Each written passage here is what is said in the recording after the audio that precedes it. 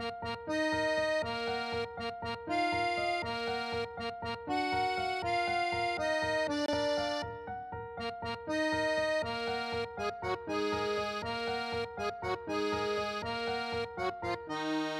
I'm Benjamin Light. And I'm Marco Sparks. And welcome to Bros Watch PLL2. This week we're doing S7E7, Original Gangsters, with a capital A in there. Written by Caitlin Brown, directed by Melanie Mayron. Mm-hmm. This is, am I mistaken, or is this Caitlin Brown's first solo episode? I believe it's her first solo. I think she did one last season with Kyle Bone.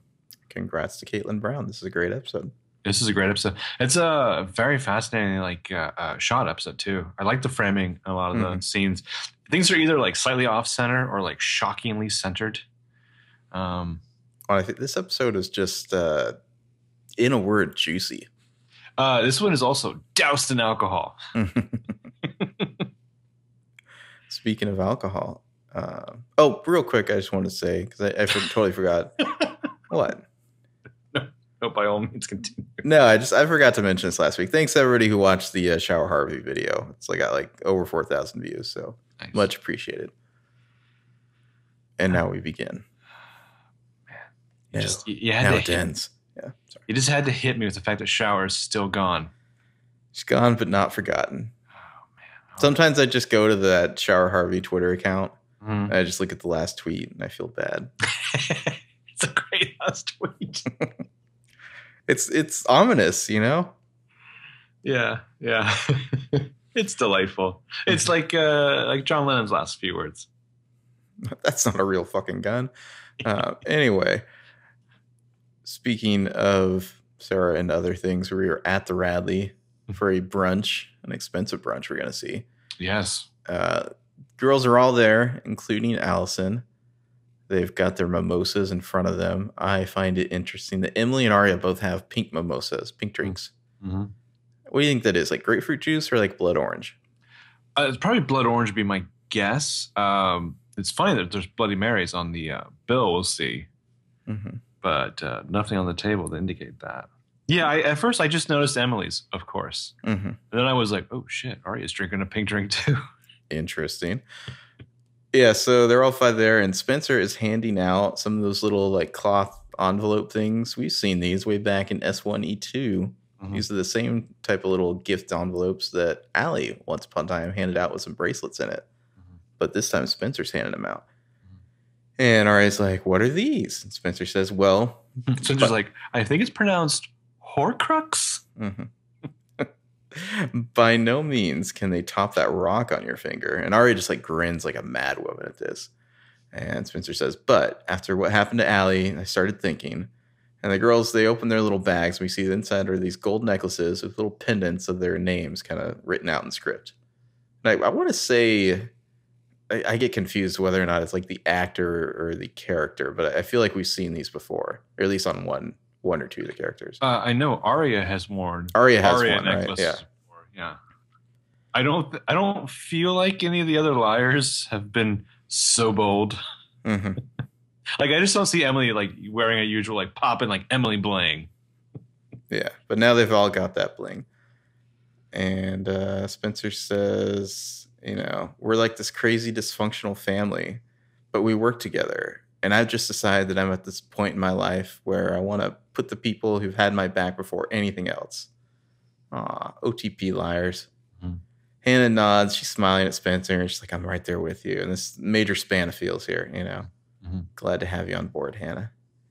Mm-hmm. And Emily says, me too. And Ari's like, I'm in. And then Allie's just change the subject. She raises her glass to toast.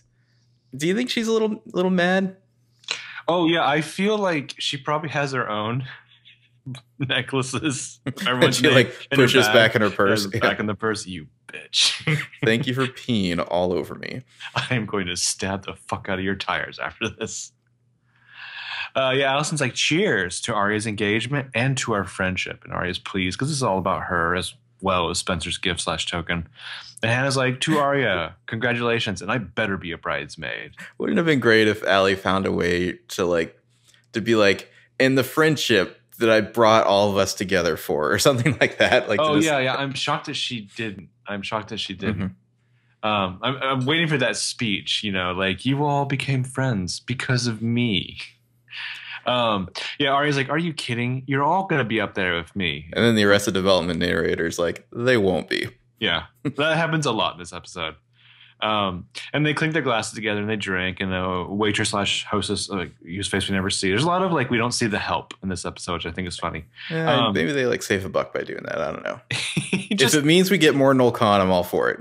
Could you Doctor's like, could you do me a favor? Could you just keep your face out of my shot? They bring in the waitress like, here you go, ladies. And Allison checks the bill and does not like what she sees, which maybe is that it's $195. These chicks are doing it right. $11 a mimosa? Holy shit. You charge me $20 just for coffee.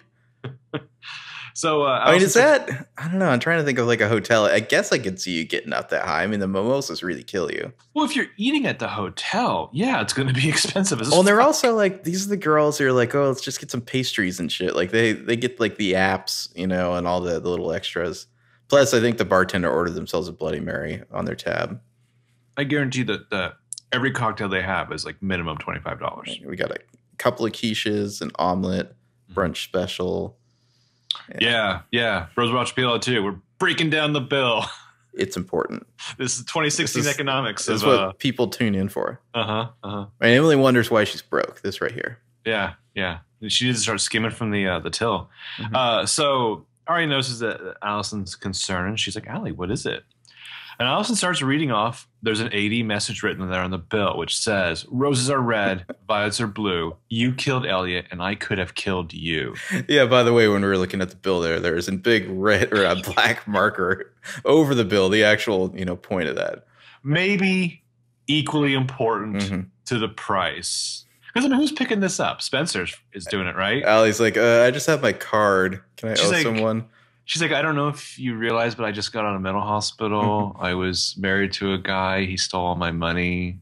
Rick. How is she getting around? I mean, does she have a separate account? Well, has she gone back to school? I would be surprised that they let her back. Presumably, she's going to go back at least once. More. Unless that's a dream or something. My new theory is that it's the last episode or something like that. So she leaves off the AD part. Instead, just looks concerned, lifts her head, looking right at Spencer. And Spencer spells it out for us. AD knows we killed him. So Arya and Emily share a look. And then Hannah looks concerned as she hears the sounds of chatter from police radios approaching. She looks up. She sees 2 cops, including the black-balled, bespectacled officer, entering the lobby. Bespectacled? Spectacled? Black-balled and bespectacled. Say that 7 times fast. Irrevocably. Inside joke. A troubled inside joke. No. I feel like I'm giving 2 episodes before I just make up a name for this guy. I think you just got to wait it out. We'll see. When he's revealed to be working for Charlotte too. So Hannah's concerned. She sees these cops coming, and she's like, "Are they coming for us?" And we kind of push in on the guilty faces of the liars assembled there as they watch.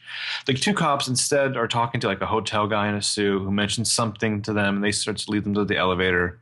Liars look guilty as fuck as the cops walk by. It looks like the cop is looking right at them as he walks past. Well, I mean, they're all queued up to get busted here, but then the cops just go right past them. Yeah, which probably happens to them a lot. Yeah, right into the elevator. And Allie says, they're not here for us. Who are they here for? And Emily's like, I'll go find out. Because there's a kind of a little crowd of people over by the elevator, just standing around, employees just shooting the shit or something. She's like, I speak, help. And this is where we get a real look at Emily's outfit. It's one of those really loose, maybe a Mediterranean or Spanish tops or something. Sure. Red top and then super, super tight leather pants. Yeah. Classic Emily. So she goes over there. We see the elevator stops on floor 2. And she's talking to all these people by the elevator. The other liars are just standing there, kind of curious, arms crossed. Arya just looks impatient.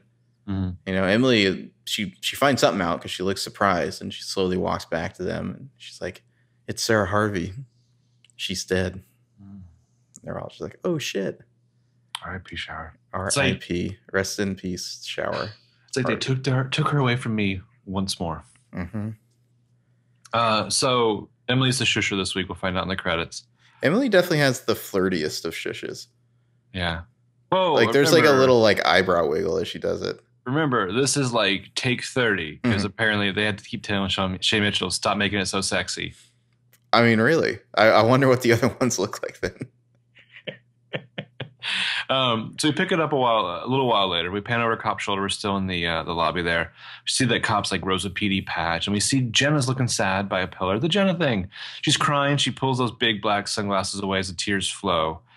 Behind her, we see the liars like taking in her grief distrustingly, perhaps. Allie is just sneering, just like, look at this bitch. Yeah. Oh. Sasha Pieterse brings her sneer game. Yes, it is back. It is elite sneer game. VIP sneers. Yeah. Well, it's like, there's Jenna just crying again. God. And Emily's a bitch of her emotions. Emily's just like, look at that, pretending to be Sarah's best friend. Oh, you jealous? Spencer says, didn't they just meet? And Hannah's just like, psh, performance of the century. Cold-blooded, ladies. They are so cold-blooded to Jenna. Then they kind of watch the cops taking Jenna's statement. In the background, we hear some people talking, and a woman says, you know, I heard what they were saying. Apparently she slipped in the shower and hit her head. Is that true, Shower? Maybe. I like how it's just like, you guys, I think Caesar's dead. No, we can stab him a few more times. Jenna puts her glasses back on. She's kind of looking over in the liar's direction now. We hear some dude mumble something about an accident, and then the woman says, yeah, they don't suspect foul play. And we get this really funny double take of Arya like looking at crying Jenna and just being like, ugh. Like, how dare you cry in my direction? Remember when we were really packaged with Arya being the compassionate one? I don't remember that. It was one of her Captain Planet qualities that Allison supposedly prayed. Well, I remember Allie saying that. I don't think we ever really bought that. No, I guess it's the one time that she broke into Jenna's house and watched her cry after taking on a fake identity to listen to her monologue as they made pottery together. Also, because she's the one who killed Shauna. Yeah. Arya's just like, fascinating. Cry for me, Jenna. Cry. It's a shame that, honestly, if you want to get back to basics, Arya should be, spoiler, been giving the massage later. Interesting. And then my fan fiction would have truly begun. So just then the elevator's doors like ding and they open. The two guys from the coroner's office are wheeling our beloved Shower out on a rolling thing. On a gurney. Yeah. I like how you write rolling thing in your notes. Obviously could not remember the word. She's covered by a sheet. They're rolling her. So of course, one of her arms slips. Classic PLL move. They like hit like a bump in the tile floor. And one of the arms just flops out. It's all gross and scarred. Yeah. And Allie's face is just like, ew. Like, Allie is not having it. I wanted someone to, like, throw up in the background. What is that? Your hands are gross. Cut to, like, Sarah reaction face. Oh. Yeah, so Emma just looks really sick as they wheel Shower's body away. So Hannah kind of comes over and it's like one last indignity. Yeah. Oh, I love Shower so much. I hate to say that I almost like that they're piling it on in a way. I don't know. I demand a lot of Shower flashbacks. We haven't gotten all of her story. Who do you want more story from, Rick or Shower? Shower? Yeah. I feel like we know Rick's story pretty much. I mean, he's like small-time con artist who probably met Cece when she went on the lam after 424. Like, that seems like a good time for them to meet. I would love to, like, know how Cece and Shower, like, got started together. Well, yeah, I mean, that is the big question. You know, what exactly went on there? Was it all just a Stockholm thing or what? Yeah. I mean, Shower, poor Shower, beloved Shower, who's accomplished so much in her short life. I don't even have a GED. Except for murder school. Yeah, so Hannah's just like, Emma, are you okay? And Emily's like, yeah, I'm fine. Sarah said that Jenna wasn't the one we should be afraid of. So Spencer, Allison, and Arya just look like they don't like that at all. And Emily, you know, playing to her audience. Is like, oh, I also saw a file on her desktop labeled Charlotte De Laurentiis. Spencer's like, well, something in there could link up to AD. So this is like all the prompting Spencer needs. Yeah, this is classic PLL right here. Emily looks concerned as she knows where this is going. Spencer looks resolute as she looks at the profile of the Jenna thing over there, and she's just like, we need to steal that fucking laptop. She might as well just be like, we're going to steal the Declaration of Independence. Like, that's what she says it like. And yeah, they're looking at Jenna. I thought it was interesting. Jenna, her mask is back on now, metaphorically speaking. You know, she's no longer all weepy and sobby. She's back to hard edge Jenna, probably listening to them. Yeah, I was going to say, I wanted her to be like, I can fucking hear you. Mm-hmm. No, she's not going to give that away. She's been eating off that for years now. Yeah. She's like, those dumb bitches. They don't know I can hear them. Yeah. They just shout at each other in the middle of the room. I mean, imagine the Jenna side of this story here, where her friends and girlfriends are just constantly dying all around her. Just constant tragedy. And here are these bitches constantly around, just being shady. Well, the only time the liars give a shit about Jenna is when she's almost dead. When her house blows up or when she's drowned. It's like Garrett died, Ian died, Wilden died, Shauna died, Shower died, Charlotte even died, Archer is missing. Yeah. I mean, she showed up to town. She tried to make some friends. She couldn't even have a Lady Gaga costume to herself at Halloween. Yeah, so then we're going to cut to later in the day. We're in like a trail through the woods, dirt trail. Pam and Emily Fields are both jogging, getting some exercise in. It's Pam Fields. She's back. And her top is covered in the cosmos. And she looks tiny next to Shay Mitchell. I feel like we rarely see them both like a full, wide by shot. Like Shay Mitchell's like a foot taller than her. Yeah. And Pam they're kind of running and panting. She says, well, if you do want to talk about Sarah, I'm here for you. Which, I mean, it must be so weird trying to be a good Rosewood mom. Like your daughter's ex-girlfriend, who is also an accomplice in her kidnapping and torture, is found dead. Like, what kind of gift basket do you make for that? You got to admire that Pam is never just like, by the way, honey, did you kill her? Because, I mean, you tend to be near these things. A lot. Yeah. You kind of scare me. I've really been biting my tongue for the last 5 years because I'm pretty sure you killed your dad, too. Just because. The stress. Because he lived life. He loved it. Don't. I have something to say about that, yeah. But yeah, so they're jogging along, and he says, thanks, but I can't right now. Because she's so broken up, I guess. So they pass some people on bikes, pushing strollers, and Emily says, we should really be doing intervals, boost the heart rate and metabolism. And Pam's just like, I'm out in nature and I'm jogging. Give your mom a little credit. And Emily's like, so what do you want to do for your birthday? And Pam's like, we already talked about this. And Emily says, well, I know. I was thinking, I'm working today. And Pam's just like, no, that's okay. That's fine. Really, I don't want to do anything. I mean, let's just treat it like every other day, okay? Or I had to jog to erase the eclair I ate last night.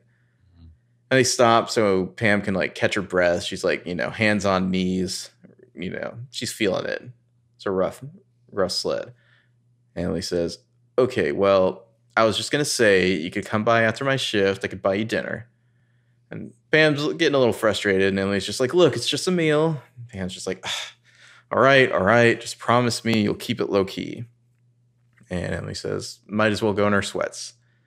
Pam responds, I'm going to have to go in my sweats because after this jog, I'm not going to be able to move. And I think Emily, she knows that a little competition is just what her mom needs right now. She says, well, I'll race you to the car. And she just takes off. And Pam's just like, oh, hey. And Pam, reaches out and, grabs Emily's arm and kind of, pulls her back around. They do this little, slingshot spin where somehow, Pam is, bursting into the lead and Emily has to chase after her. They both laugh. It's a funny little scene. Yeah, since Pam is covered in stars, that's also a great way to accelerate in space. It's a slingshot around a large gravitational body. Okay. I've been watching a lot of Cosmos lately. I'm just saying, in Star Trek 4, that's how they got enough speed to go back in time to save them whales, yo. So then we cut to the exact opposite of that scene. We're at the brew, where Spencer, she's in the foreground, who's enjoying some coffee as she watches Toby and Jenna by themselves at the table off to the side. Oh man, whatever they're talking about, it looks somber. And so we kind of hear. I mean, I assume Toby knows she's here right now. I don't know. I don't know how you don't know. Yeah, Jenna doesn't know. I feel like Jenna just like tongues the air and can taste the Hastings nearby. So we hear Jenna say goodbye. She gets up and like walks off of her cane. So Spencer, like 2 milliseconds later, Spencer just like zooms right over to Toby. Yeah, yes. You know, Toby foolishly tried to enjoy his coffee and a little bit of solitude, and Spencer's just like, so. Well, it's not just that. The way she sits down and does this like sassy little head bob, and she's just like, so. And Toby just like leans back and sighs. He's just like, so. So Spencer being Spencer is here to pull his world apart in the service of getting answers. And she's like, she told us that she came back to town for your engagement dinner. And Toby's face is so smugly LOL about this. You really think I would invite Jenna to my engagement dinner? So what is she doing back here? And he's really enjoying watching classic Spencer in action here. He says, you know what? That's always one of the things I loved about you. Your tenacity, And she's like, abrasiveness. And he just smiles a dorky Toby smile. So she's all business, and she's like, what is she doing here, Toby? He leans closer. He's making like some constipated Toby faces right now. He even does like the Arya over the shoulder check. Yes. And he's like, she was looking for forgiveness. Flashback. Well, we get the red photo negative Toby transition into flashback. Yeah, flashback to some fireworks. Red Toby exploding in the sky. It's nighttime, and Jenny and Toby they're like on like a patio somewhere, like a little like a couch. They're watching the fireworks show. He's got a brewski in hand. She's got a glass of wine. And she does this thing where she kind of holds up a hand and traces a shape through the air. And she says, that one cracked in the middle. Those are my favorite. I'm kind of surprised that she can stand to be around fireworks, considering. Yeah, a little insensitive, Toby. Maybe this is how she deals. She's got to face her fear. So he takes a big breath. He's got something to unload. And he's like, it took a lot for my dad to convince me to come to this trip. Yeah, and she's like, I get it. I just... And he puts his hand out. He's got to stop her. No, wait. Just wait. Let me get this out. I'm glad that I came. Maybe this could be the start of a new tradition. I love doing Toby voice because no matter how bad I do the reading, it still works. So she kind of half smiles at that, and she's just like, She goes into this kind of quiet contemplation because of this. There's more fireworks popping off in the night sky, and Toby takes in. He notices that Jenna's like not appreciating the sound of them like before. And he looks over and he says, you okay? Well, he looks at her like she's the biggest fucking spaz. Oh, yeah, there's a high degree of condescension here. Yeah. He finds this all amusing. You are subhuman to me, by the way. Yeah. And she's just like, Toby. Yeah. I'm afraid there are some things that I can't see in my mind anymore. They're slipping away. Like you and your face. And everybody starts to giggle. And your face. It was somewhere around here, like I said, my computer was like, feed me humorous Toby screen caps. And I was just like, I'm doing it, Pictunia. And Toby, he wants to help. So he takes a glass of wine from her, sits down with this beer bottle, and he's like, here. And then he takes her hands and he puts them on his face, and he's like, here. This scene could have gone on for 10 more minutes, as far as I'm concerned. Hello? Jenna's just caressing. Is it me that you're looking for? Okay. Caressing Toby's face, kind of feeling his features and her fingers and palms. And she's like, I can see you. A big old grin on his face. And he kind of smiles awkwardly. Which is fitting for later. Yeah. Yeah. She's holding his cheeks. And then she goes in for the kiss. And he pulls away, freaked out. He's like, Jenna. So she's, surprised, embarrassed. She's like, I thought you thought wrong. And he gets up and he bro stomps off. And then a voiceover here, Toby saying, Jenna left that night. And, just want a little side note here. Totally called it. Yeah. I mean, we both did. We both had it in our notes. I went back and listened to that episode 2 episodes ago. We were like, we bet Jenna tried to fuck him. Well, the sad thing is, after we popped that off during that episode, I was like, we're bad people. No, we're not. Then I thought, I mean, we are, but not for that. But I was like, so is Jenna, and I like it. Yeah. So they're not technically related. That's right. I forgot. You ship it. Joby. Or no, Genby. Genby. I don't know. I like them both. I wish I feel like that's a character like in a little known Dickens novel. I mean, Joby Genby. It's no arson, but who are these people who actually ship the arson, or what do they call it, Jaria? Oh, there's a lot of them. There is a strong contingent of Jaria shippers. You better watch out. I just don't see Arya as Mary Magdalene to his Jesus. Don't you though?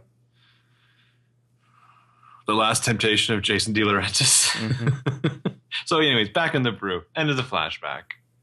I haven't seen her since. Not until she came back to town recently. I'm so sorry, Toby, Spencer says. Why didn't you ever tell me? I feel like Spencer's really having to try to keep a straight face here. Yeah. Yeah. We were broken up. I wasn't gonna bother you in DC. Spencer, she understands. I mean, does she finally respect him for having a family almost as weird as hers? I respect. No, that's something else. True. She's gonna go home and watch those confiscated videos from Ian's hard drive though again. Oh. Spencer's in a dark place right now. Yeah, she is. Yeah, and dark then there's a little beat from Toby's police radio. We heard dispatcher say, "Attention all units, 459 hot prowl in progress. Units en route to 492 Hart." Was this a hashtag? It should have been hot prowl. Hashtag hot prowl. Believe me, let me tell you about the hot prowl. Spencer's like, go on. I haven't downloaded that app yet. And instead she says, "That's your address." And Toby's like, "Oh shit, you're right, it is." So he's like, "Hold on." And so he talks into his radio receiver and he's like, "Roger, dispatch, code 3 from Rosewood and Maine." Dispatcher says 10-4. And then he just like runs out of the brew. Wouldn't it be great if he did the same bro stomp as from the flashback? He's really moving here and leaving a slightly exasperated Spencer behind. I feel like she really wants to go if this is actual police business. So she doesn't really have an excuse to. She's like, my memory's not what it used to be. I might actually be responsible for whatever it is he's about to go do. So I should hang back for a minute. Yeah. I can't even remember if I killed Sarah or not. Yeah. So meanwhile at the De Laurentiis House of Horrors, we're in Allison's old room. Mary, Drake, and Allison are painting over the wall that has the "Honey, I'm Home" graffiti on it. I like that someone I think on Instagram pointed out their paint game a little sloppy. What do you mean? Like they're not getting the strokes right. They're not strokes. You don't need a stroke when you have a roller. You always need a stroke. Nah. So Mary's I've painted a wall or two in my time. I feel like they're doing fine. I mean, you got to just put a ton of paint on that roller and you go to town. Okay. That's an important detail. Thanks. So Mary's appraising Allison and she's like, I woke up this morning in a panic. I had a dream he was coming for us. And that feeling, it stayed with me through breakfast. And then I realized you are here and we have each other. We get this nice shot of like Mary reflecting in the mirror, two halves facing each other. And Allison half smiles at the sentiment. Two halves facing each other with Allie in between. Yeah. Oh, like that fucking poster. Or that, what was the picture thing we used to obsess over on the wall? There's a picture thing and the poster, yeah. Yeah. Mary says, "And right now, we're erasing him." This is why I think Mary's evil. She's just laying on this, like, we're family shit. She's so thick right now with Allie. I don't think that being true or her being evil cancels out the true sentiment of some of the things that she says, though. I think you need a Jason De Laurentiis to walk into your room right now and just be like, "Are you fucking kidding me?" She put you in a mental hospital. I don't think I ever needed Jason De Laurentiis to walk into anything, but I think she might be a woman of a dark past who also has a wicked sense of humor and a long list of lovers. So downstairs a moment later, I think you're compromised. Oh. I think you are. I think you trust Mary too much. Could be. Mm-hmm. Could be. So Allison slowly comes around the corner at this noise that startles the women. We're downstairs a moment later. Allison comes around the corner, not sure who or what to expect. In the living room, she sees a tall, long-haired man with his back to her in a Henley. He sets his bags on the middle of the floor and is like throwing down his jacket. Looks like urban Jesus, but Allison recognizes him. And she yells, "Jason!" And she rushes to him, and sure enough, it's Jesus Christ. It's Jason De Laurentiis, and she hugs him. And she's like, "When did you get in? I thought your plane landed at 5." I mean, I don't think she's ever been this happy to see her brother, ever. I mean, presumably she hasn't seen him in like years, I'm guessing. Who knows? But I mean, I feel like just on the show, we've never seen Allison be this happy. I'm sure they've had happy times in the last 5 years. But well, she has no Charlotte now. Yeah. Mary, who even knows? So I don't know. I feel like this is genuine. I don't distrust it, but I mean, when the whole weird Allison, like not being Allison and becoming so obsessed with family, like in start of season 6, I feel like this is, the progression of that. I guess. I mean, I feel like this is at least justified. Like, at least you grew up with this dude. He's not like a grifter who dressed in zombie makeup to steal your money. He just looks like a grifter who would dress in zombie makeup. You're still down on Jason. Huh? I like Jason in this episode. Okay. All right. Take it away. He says, I was thinking Jason being the Jon Snow of the Hastings clan. Wow. Like, do we need to be doing like a Kit Harington for Jason? I don't think I could pull off the accent though. Wow. just imagine I'm talking like Kit Harington. So is that make Allie Sansa? I guess. Or no, she'd be Arya. Would that make Mary Littlefinger? Mary's definitely Littlefinger. Jason says, "Oh, I caught an earlier one. I couldn't wait to see you." Should I be doing an Irish Batman voice for Mary? Allie kind of pulls. We're erasing him. Allie pulls back, kind of taking him in. She's rubbing his scruffy beard, and she's like, "Look at this!" And they both laugh. And she says, "All you need now is a flannel and some Warby Parkers, and you'll be a regular hipster." Nice one, Allison. Yeah. Or, a cross and a hole in his side, he'd be a regular Jesus Christ. Also, holes in his hands, his palms. Yeah. Stigmata. So they got big smiles for each other, but then Jason gets concerned, and he's looking at that cut on her cheek. He says, "Hey, you okay?" And he's like, yeah, I'm fine now that you're here. And it's like Jason senses trouble. He's looking off behind Allie, and he says, "Well, you must be Mary." And we cut to Mary Drake kind of peeking around the corner, trying to appear as harmless and innocent as she possibly can. She's like, while looking like a vampire. "Yes. Hello, Jason." She kind of edges out to meet him, and Jason struts right over, pulls a folded up piece of paper out of his back pocket and hands it to her. And he says, "This is a court order appointing me as Allie's primary caretaker." And Mary's kind of surprised, doesn't really know how to react. And he says, "You need to get the hell off my property." This is actually my favorite Jason moment of the entire show. Because it's awesome. Yeah. Like, this is why I want him He's like, "Bitch, get the fuck out." I want to take Drew Van Acker right out of this moment, have him go be wild card detective Jesus on the mean streets of Philadelphia. Also, the hair is just ridiculous. I love it. Yeah, so are you thumbs up, thumbs down on the hair? It's so bizarre and ridiculous that I like it. I feel like some guys can do long hair, some guys can't. I think Jason could do long hair. Yeah, I think it's not the weirdest thing he's done for sure. I mean, he had kind of long hair in the past, but never this long. No, never this long. Yeah. So Allison comes rushing over to stop him, and she's like, "Jason, relax, please, you don't." And he's like, "No." And Mary Drake's like, "Of course, I'll go pack my things." Well, he just like maintains this angry stare down. Like Allie's like not too comfortable with this, but he's just like, he's really feeling his inner De Laurentiis right now. Yeah. He's gonna drink some piss after this. Jason is at his best when he can be just as bitchy as Allie can. Yeah. Actually comes over and kicks her the hell out. Yeah, so Jason keeps staring her down. Allison's confused. What I like about Drew Van Acker's performance as Jason, though, is he's really captured, like, what is the future of a dude who's this spacey? Like, I like how it turns into this weird intensity. You know what I mean? Well, I think that's the De Laurentiis in him. Yeah. Yeah, but he just like stares at people way too long. So after the commercial, it's later, still in the De Laurentiis living room.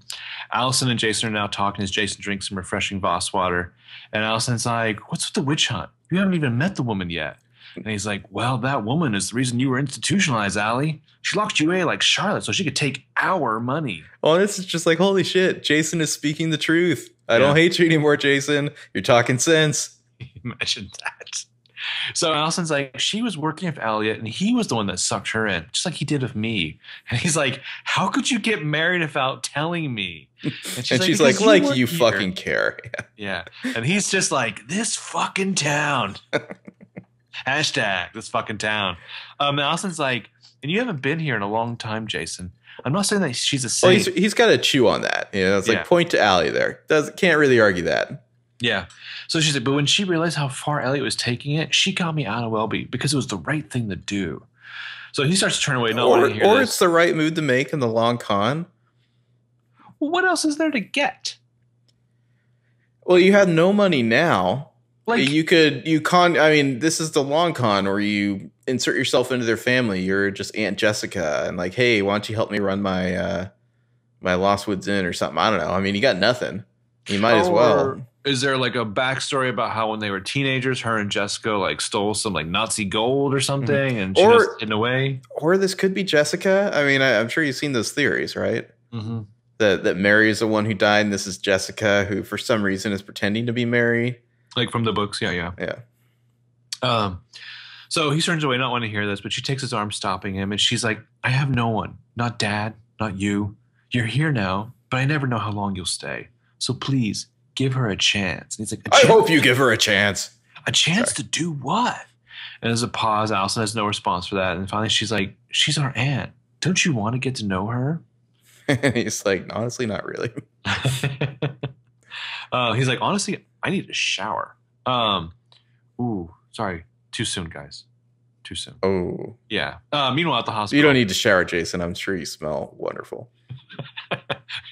We see Toby with Yvonne, who's in a hospital bed. There's like a doctor there talking to him. There's also a nurse who's like coming in and check the vitals and the machines that are. The nurse casts this quick glance out towards the hallway. This nurse does not like Spencer. She's just like glaring at Spencer through this whole little interchange here. I just picture Spencer constantly peeking in windows and the nurse getting annoyed. So we see Spencer's in the hallway watching them. She turns away, talking on her phone to Hannah. And she's like, yeah, I'm at the hospital right now. We see Hannah on her side of the conversations in a chair by herself in the Radley lobby. She's looking around, holding like a key card in her hand. Spencer continues with, the doctor's examining Yvonne. She's pretty beat up. And Hannah's like, well, I found/stole my mom's key card, so we need to use it before anybody knows it's missing. So, like, now. This is when the nurse draws the curtain. Well, Spencer looks back into Yvonne's room again. The nurse glares at Spencer for real and just straight up draws the curtain and completely shut her out. Like, this nurse fucking hates you, Spencer. Yeah. And Spencer says, I'm sorry, Hannah. I promised Toby that I would stay here at the hospital. It's not that confrontational, you know. But Hannah says, it's fine. Just get here when you can. Tell Toby I'm thinking of them or whatever. I'll let you know what I find. And Spencer says, I will. So they hang up and Spencer goes bad to feeling, you know, conflicted about the Yvonne situation. I mean, it's very much glossed over, but, you know, the hot prowl apparently like beat the shit out of Yvonne, or I don't know what. Like, I feel like Yvonne just got like pushed down or pushed into something. Hey, no joke, guys. PSA here. Hot prowls go bad. Mm-hmm. Hot prowls are no joke. So, meanwhile, at Casa Ezria. Yeah, checking in with the Joker and Harley Quinn here. Obviously, Arya is the Joker and Ezra's Harley Quinn. Who do you think is less worthy of that title? These two or the Joker and Harley Quinn from Suicide Squad? Let's never, ever speak of the Joker and Harley Quinn from Suicide Squad ever again. Let me throw this at you then. Throw it away. Do you think Fitz would take Arya's name? So it'd be like Ezra Montgomery? I mean, he already dropped the Gerald. Because it was like, you know, that was an albatross on his writing career. I wonder. I really wonder, because if I were Arya, I would pull that power move. I'd be like, by the way, I feel like he's like, I'm a published author with that name, Arya. What if it was like Ezra Fitz - Montgomery? What if it was Fitzgomery? Fitzgomery? Ooh, like a new name? Yeah. What if he's like, let's combine our names to somehow form Hemingway? So oh shit, we're looking at like a fucking orgy of an explosion of a Ezra wedding nonsense. There's like a wedding vision board there. Arya's like, I've had this in the attic for the last 6 years. Well, like, this is the fucking morning after they got engaged. Whoever their wedding planner is, she works fast. I don't think they had a wedding planner. I think Arya just had all this ready to go. What just in case. She has like a storage shed somewhere. What if that storage shed was on the property of Ezra's place? Mm-hmm. So there's like mason jar shit already. There's binders full of wedding pictures. There's sample wedding bouquets. There's pictures of dresses. There's also paper that says patient sign in. Yeah, I'm not sure how that made it in there. Yeah, it's like the Sean's mom's dentist office there. Yeah. But yeah, all this wedding stuff. And Ezra's going to have a little conniption here. He's going to hyperventilate. He's like, well, she certainly gave us a lot to think about. It's a lot of decisions. Like a ton. And Arya has to like pat him on the shoulder like he's a lost child. She's like, oh, are you okay? God, what a pussy you are, Ezra. Well, he's going extremely over the top, trying to act normal. Well, it's kind of like Ian Harding is doing his best Lucy Hale impression. He's getting straight up husky here. He's just like, yeah, no, I'm good. just having a little trouble breathing. That's all. But I'm great. Like he just got kicked in the nuts. Yeah. Oh. Arya's like, we don't have to use all these decorations. And he's just like having a hard time. He has to take her hand. He says, maybe we could just skip the headache and the inevitable parental drama and just elope. And this is where I wonder, like, is this a plot device to get them married faster? Or do they really want us to think that Ezra is just a petulant little controlling bitch here? Both? Why not both? Both are true. Well, Arya, like, she kind of looks at him, and it takes her a moment to realize, oh, he's serious. And then she narrows her eyes, and that's all it's dangerous with the shusher. And he says, okay, that sounded lame, but no, I'm not talking like an Elvis wedding chapel. I'm thinking villa in Tuscany. And Arya just laughs at this goofy bastard, but he's totally serious. She's like, are you serious? And it's just like, yes. Family friend Gio, he owns a villa in Barca. It's on the hill, overlooks the vineyard. And Shusher's not amused. She's like, you are serious. And he's like, what do you even think about it? She's like, produce evidence that you have a friend named Gio. Yeah, seriously. Arya can't even. God, what a prick he is. I mean, you could really tell that like Ezra was thinking about this the whole time. And he just faked this whole like overwhelmed by choices BS to be like, oh, hey, I just had a wild and crazy idea. Why don't we do exactly what I want to do? Well, yeah. Well, first of all, you propose marriage to this woman who she's a little intense. So honestly, what you're saying with that question is that you want to marry all of that intensity. So the next day, the shock that this fraction of what the actual event will look like surprises you or overwhelms you is ridiculous. I mean, this is right back to the usual Ezra. Like, you just can't not see his usual manipulative shit. Well, to like gender normative and whatnot, all disclaimers apply. I feel like a girl like Arya, if you know her, she probably has some ideas about her wedding. Exactly. That's what I just said. Yeah, exactly. Maybe you should just shut the fuck up and let her do her thing. But I mean, can you really be that surprised? Like, this is. No, because I don't think he is surprised. I think it's bullshit. I think he's faking all this because he the whole time he wanted to do this, Tuscany elopement, and so he's just pretending to be like overwhelmed, so he can be like, "Oh, I just thought of this." Like, this is what he wanted the whole time. He wants to control it, and it's a fundamental lack of understanding Arya, or just blatantly disrespecting her, to not want to factor in this massively huge bond that she shares with other human beings other than himself, which is her friends. Mm-hmm. I'm sure Ezra says to her constantly, I get the bond you have with your friends. I don't think he respects it. I get the bond. Also, I want to take you from them, like, to another country. As often as much as possible. Because just honestly, Arya, in the past 7 years, the whole thing with me and Toby and Caleb, it just hasn't panned out like I wanted it to. They bully me. Though I think they always give me the shitty controller when we play video games. I think maybe Caleb will buy my book. We had a good conversation yesterday in the lobby. No, I won't. I'll never buy your book. Fuck that. Then I realized he stole my wallet. And that's, power move. Caleb steals Ezra's wallet, marches into Ashley Marin's office, plops on the table, and he's like, your security's bullshit. I feel like Caleb's the kind of guy to be like, hey, Ezra, let me see your wallet for a second. And I was like, all right, here you go. And he just like pulls out like 220s from him. He's like, thanks. He just hands it back. This means we're friends, right? Ezra keeps talking about his writing, so Caleb goes back and pulls out another 20. Mm-hmm. It's asshole tax.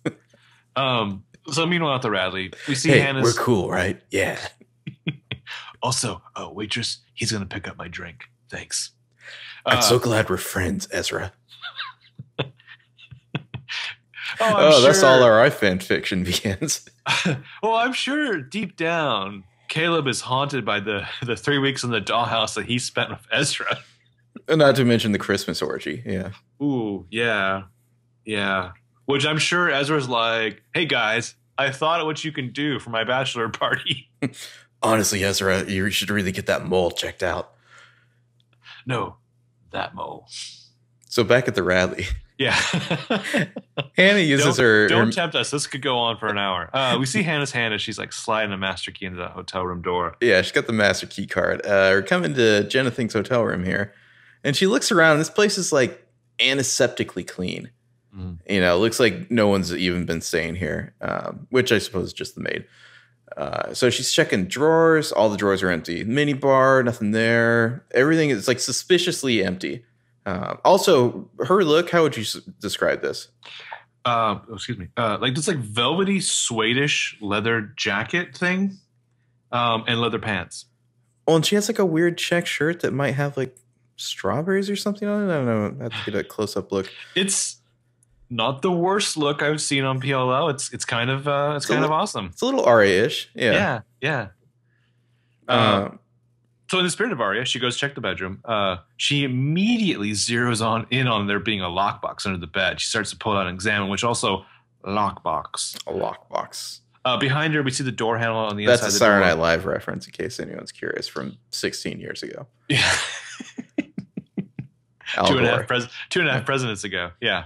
So behind her, we see the door handle on the inside of the door slowly turning. Someone's about to come in. We see that someone has entered the room then, is slowly, silently approaching Hannah. We just see their brown boots. Oh, and this is like, this whole episode has these like, it's like Clue, you know, like the vibes here. These, you know, it's just like door knob turning, boots walking. You can't see who it is. Like, it's all played out very creepy. You know, it's POV shot of somebody moving towards Hannah that we don't see. And finally, you know, Hannah realizes like there's somebody there. She looks back. Oh, it's just Caleb. Yeah. And he just kind of walks up, greets her with a smile. And she's like, oh my God, Caleb, what are you doing here? And he seems to find this all rather amusing. Yeah, he's like, sorry, I was going to ask you the same thing. Your mom hired me to beef up the hotel security, and I saw you come in. Yeah, that's right. I'm the hotel dick.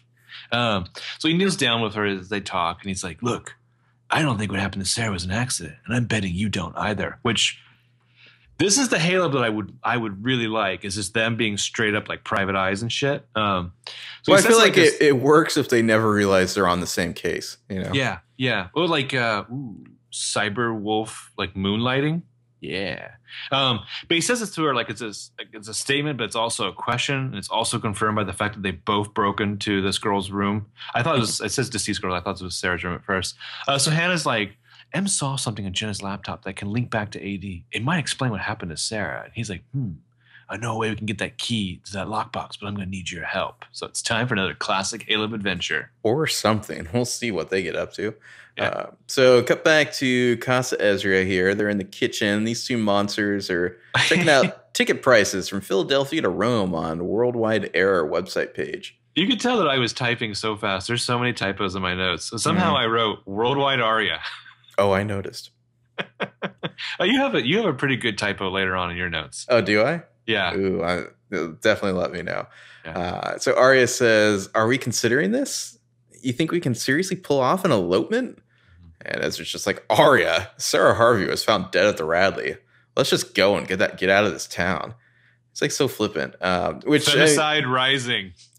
Yeah, now everyone's like, maybe he wants to marry Arya because he killed Shower and she can't testify against him, and like nobody's really sure if that's like a real legal thing or not, but we're gonna go with it. Arya gets some water out of the fridge and she says, "Don't you think skipping town might seem a little suspicious?" And he's like, "Well, suspicious to who? You didn't kill Sarah." And he kind of pauses and he looks back at her and he's like, "Did you?" Which, wow, fuck you. Go fuck yourself. But Well, also, no, I gotta you say, ask that question if you killed Sarah? I gotta say, this is the first time Ezra made me laugh in like 2 seasons. Like his delivery is pretty good. He's like, "You didn't kill Sarah, did you?" And Arya's just like, "Yeah, fuck you, buddy." Once every 2 seasons, Ezra makes it funny. She's like, "No, but Cacophony did." Mm-hmm. Petunia did. Yeah, he takes her hand and it goes back to overselling this. And he's just like, "Arya, we could be wine tasting under the Tuscan sun by Friday." And she's like, "I love the idea. I do, but it's a really big decision." So he's trying to act cool, this is killing him to not get his way. And he's like, "Yeah, today's rushing it." And she's like, "Tomorrow?" And he's like, and she's like, "Who is this monster?" Then her phone beeps with a message. She checks it. She finds that this message is from Jason D, which says, "Can you meet up? It's important." Arya's like, "Ooh, intrigue." And we get some kind of I just want to make a real quick comment about Ezra here. Like when he's making his like noises, it's like he's trying to be like, I'm trying really hard to be chill. It kind of reminds me of Tom Cruise a little. That like, look how normal I am. Nothing bothers me. Like that's the vibe I'm getting from Ezra here. Mm-hmm. Ezra's like, "Also, for us to be married, you're going to have to join Scientology too. I've worked real hard to keep this from you for 5 years." Deal breaker. Yeah. So some bouncy music plays. We cut to the Radley bar. We see Emily's she's picking up a little, what is that, a martini? Picking that up, put it on her drink tray, and she's walking past some tables over to a chair in the corner. And we get this really awesome dolly shot in as the person in his chair just like flips up a C note in their hand and holds it out. Because that's the kind of person they are. This is a flamboyant dick move. Oh, I love this move so much. Exactly. Emily comes over, sets the drink down. The camera moves around so we see who's in the chair. Oh, shit. It's Noel Khan. He's just reading a book, waving C notes around. Waving a $100 bill. That magnificent bastard. And Irrevocably. He's like, "Hi, Emily. I always knew you'd never get out of Rosewood." Like, he just smiles like this big, privileged Cheshire cat. Classic Noel Khan. And Emily's just like, "Aw." Oh, it's so classic. Like, Noel Khan knows he's not getting any change on that 100, and he doesn't care. Yeah. I'm surprised he doesn't crumple up and throw it in her face. Oh, I love you, Noel Khan. Do you think he's reading a 50 Shades of Grey book? I hope so. I'll be honest. I kind of want to see that movie now just because of him. So you have not seen the first one, right? No. Does that make it better? Probably, yeah. I'm sure I'm not missing. I don't know what the fuck is going on. Didn't they get a different director? Mm-hmm. Like the book writer did a power play or something, right? Yeah. Shockingly, yeah. Mm-hmm. So after the commercial, we're going to establish a shot outside the brew during the day. Then we're inside where Arya's having coffee with Jesus De Laurentiis, which I thought was funny that she's doing this at the brew. But he's staring at her. I think that just makes it better for her. Yeah. Oh, yeah. It definitely. Well, remember what was the theory we were trying to push is that Ezra and Arya were just going to have a straight up affair in 6B. Which they kind of did. He's staring at her like he just fucking adores her. And she's like, "Wow, traveling really brought out the rugged in you. And you kept the beard." And immediately Jason's like, "You look great." And like, she kind of smiles politely and like her eyes look at her ring on her finger. And she's kind of like searching for the words. It takes her for a while to finally spit it out. She's like, "I'm engaged." Well, this infatuation that he's had of her for like 7 years has basically turned him into like rugged hipster Lucas. Can you call it an infatuation when you hooked up? I think you can still be infatuated with the person after. I guess, yeah. But it's a little different then. Something has changed. Something has passed between you.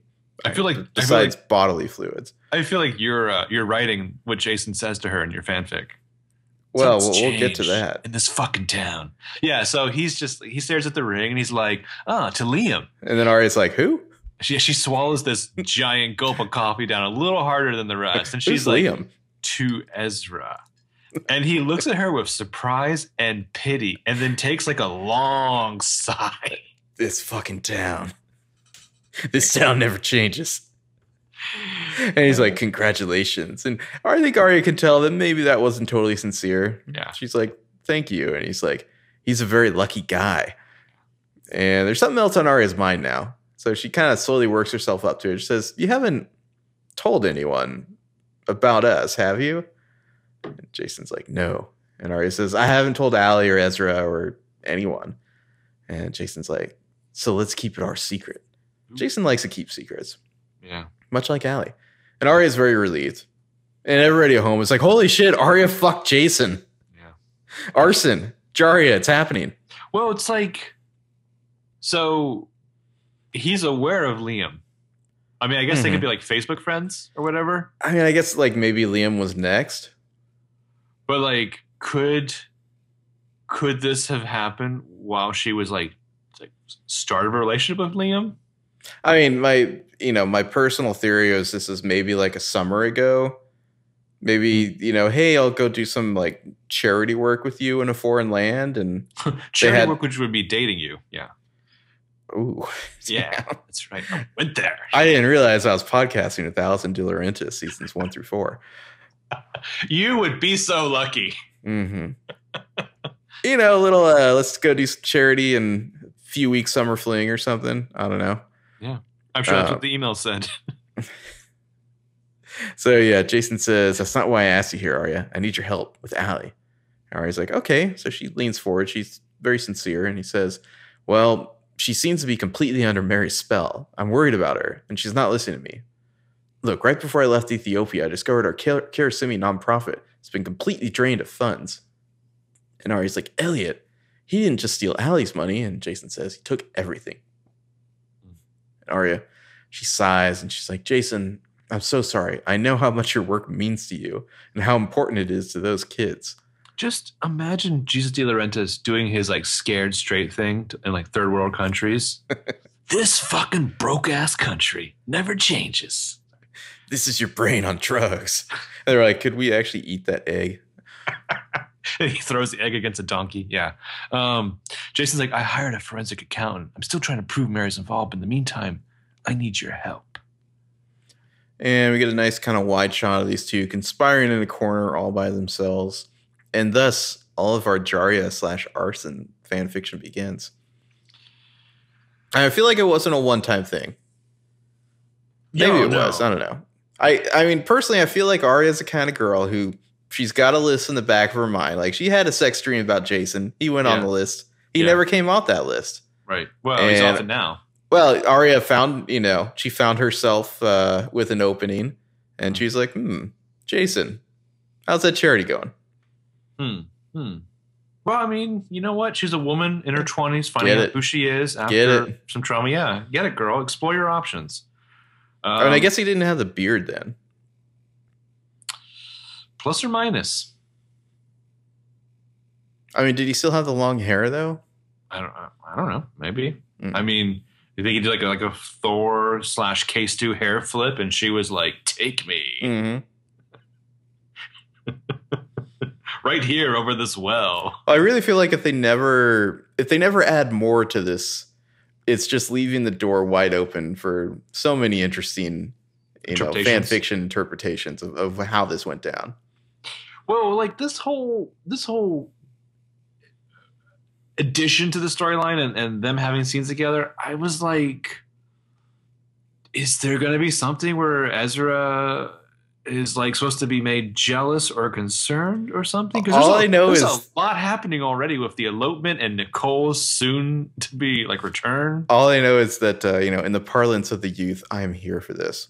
I like where they're going with this. It's just like, this is a layer we didn't need, but I like it. I think in the parlance of the youth, this is giving me life. This is everything. This is everything. Yes. Squad goals. This is us. Is it that show with anyway? So we're in the massage parlor at the rally, looking at a close-up face of Jenna Marshall, looking satisfied. She got her glasses off, eyes closed. She's on the table getting a massage from, we find out, actual bad masseuse Caleb. What the fuck? This is not what I expected at all. This whole scene is so something. Yeah, because Jenna kind of like exhales some tension. She's like, it was so nice of the hotel to comp a spa day. It's been a stressful 24 hours. I feel like Ashley has to comp a lot of spa days at this hotel. That's okay because they make it up in their restaurant. Yeah, by overcharging for drinks, watered down drinks. So Caleb then reaches for some stones. It's like some healing crystals. Healing stones. I don't know. Like a real masseuse bro here. And he kind of turns up that sitar music on the little iPod there and starts going through Jenna Thinks' purse because that's what you do. Yeah. What an interesting callback. Yeah. Like, do they maybe want us to remember that Lucas did this once upon a time? Yeah. I mean, it's a little skeezy, right? Oh, this is really skeezy. This is not cool. Like, does he... This is a violation. Yeah. Does he, like, hand it off back to the real masseuse soon? Like, do they have a deal? What they got that guy like tied up in a closet? Yeah, well, I'm gonna do a thing here. I'll bring you back in a minute. Is he really that good with his hands? Let us know, Hannah Spencer. I can tell you, he is amazing. Yeah, I don't know. So then we cut to like this kind of. He kneaded me like dough, baked me in an oven of desire. Skewed angle outside in the hallway. Right outside the massage parlor. And Spencer's getting a debrief from Hannah. She finally showed up. By the way, I feel like we should mention that Spencer's dressed like movie 2 Hermione through this whole episode. Yeah. So Spencer says, so what? You couldn't find Jenna's laptop, but you found a lockbox? And Hannah says, yeah, it's big enough. The laptop could be in there. Or it could be something else. Mm-hmm. And there's kind of like a little awkward silence again. Spencer is kind of watching her. And she says, did you tell Caleb? And Hannah's like, no. I feel like now that Spaleb is over, Spencer's like #1 Caleb shipper. Yeah. Like she just wants it to happen so she can move on. I mean, unless she suspects her friend's significant other of actually being an evil murderer, she's always the #1 fan. Mm-hmm. Like, I feel like once she stopped thinking that Paige killed everyone they love, she was probably like the biggest Paley fan.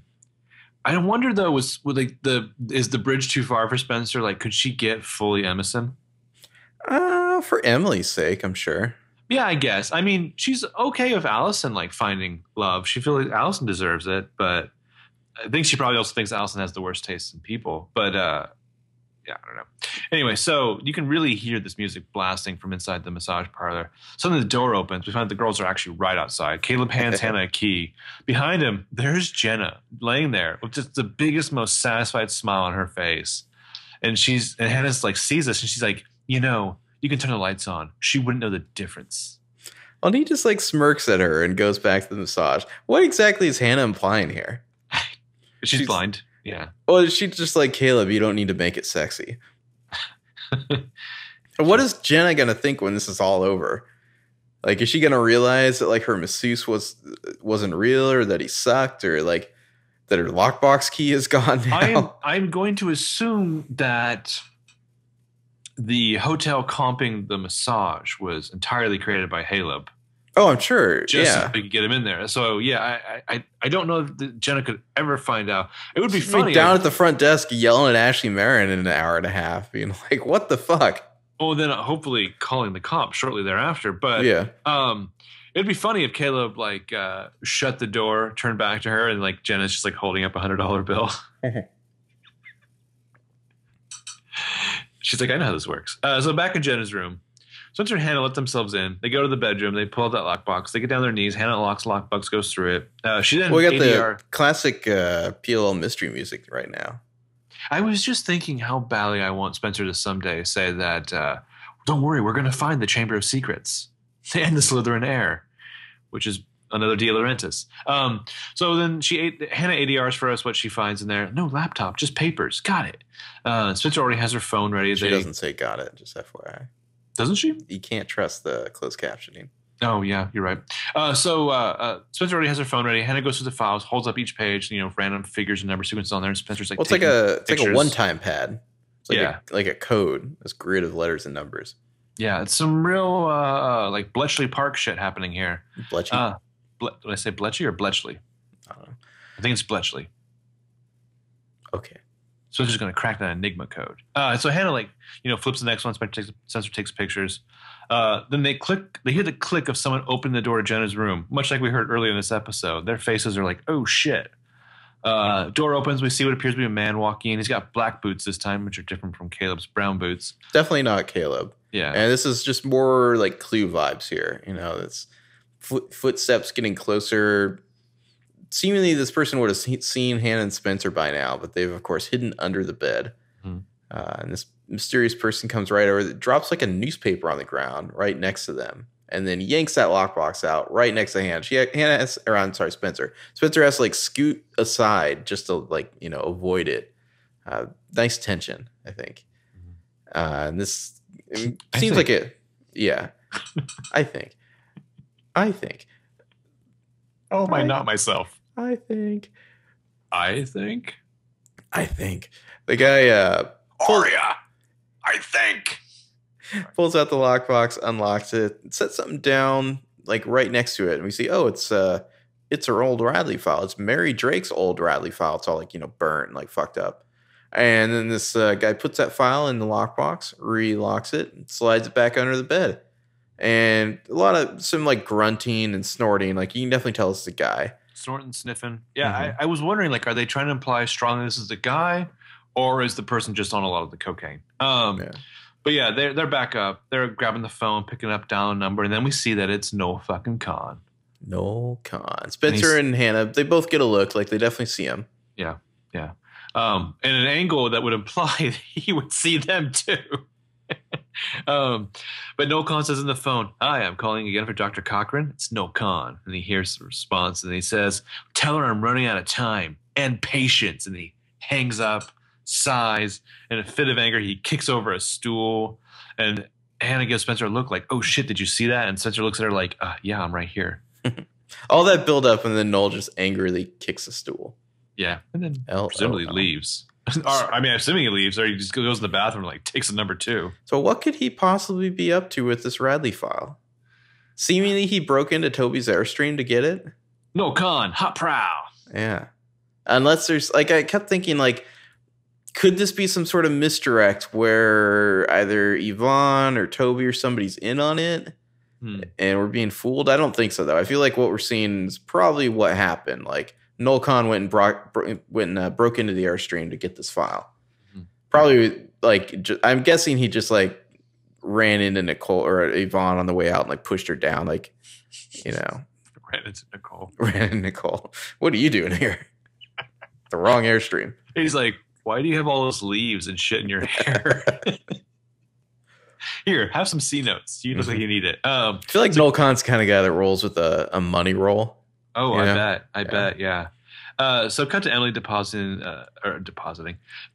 the dinner menu in front of her mother while sitting at the depositing is also a word he could use. Very well. She is depositing it in front of her. Good evening. I'm Emily, and I'll be taking care of you tonight.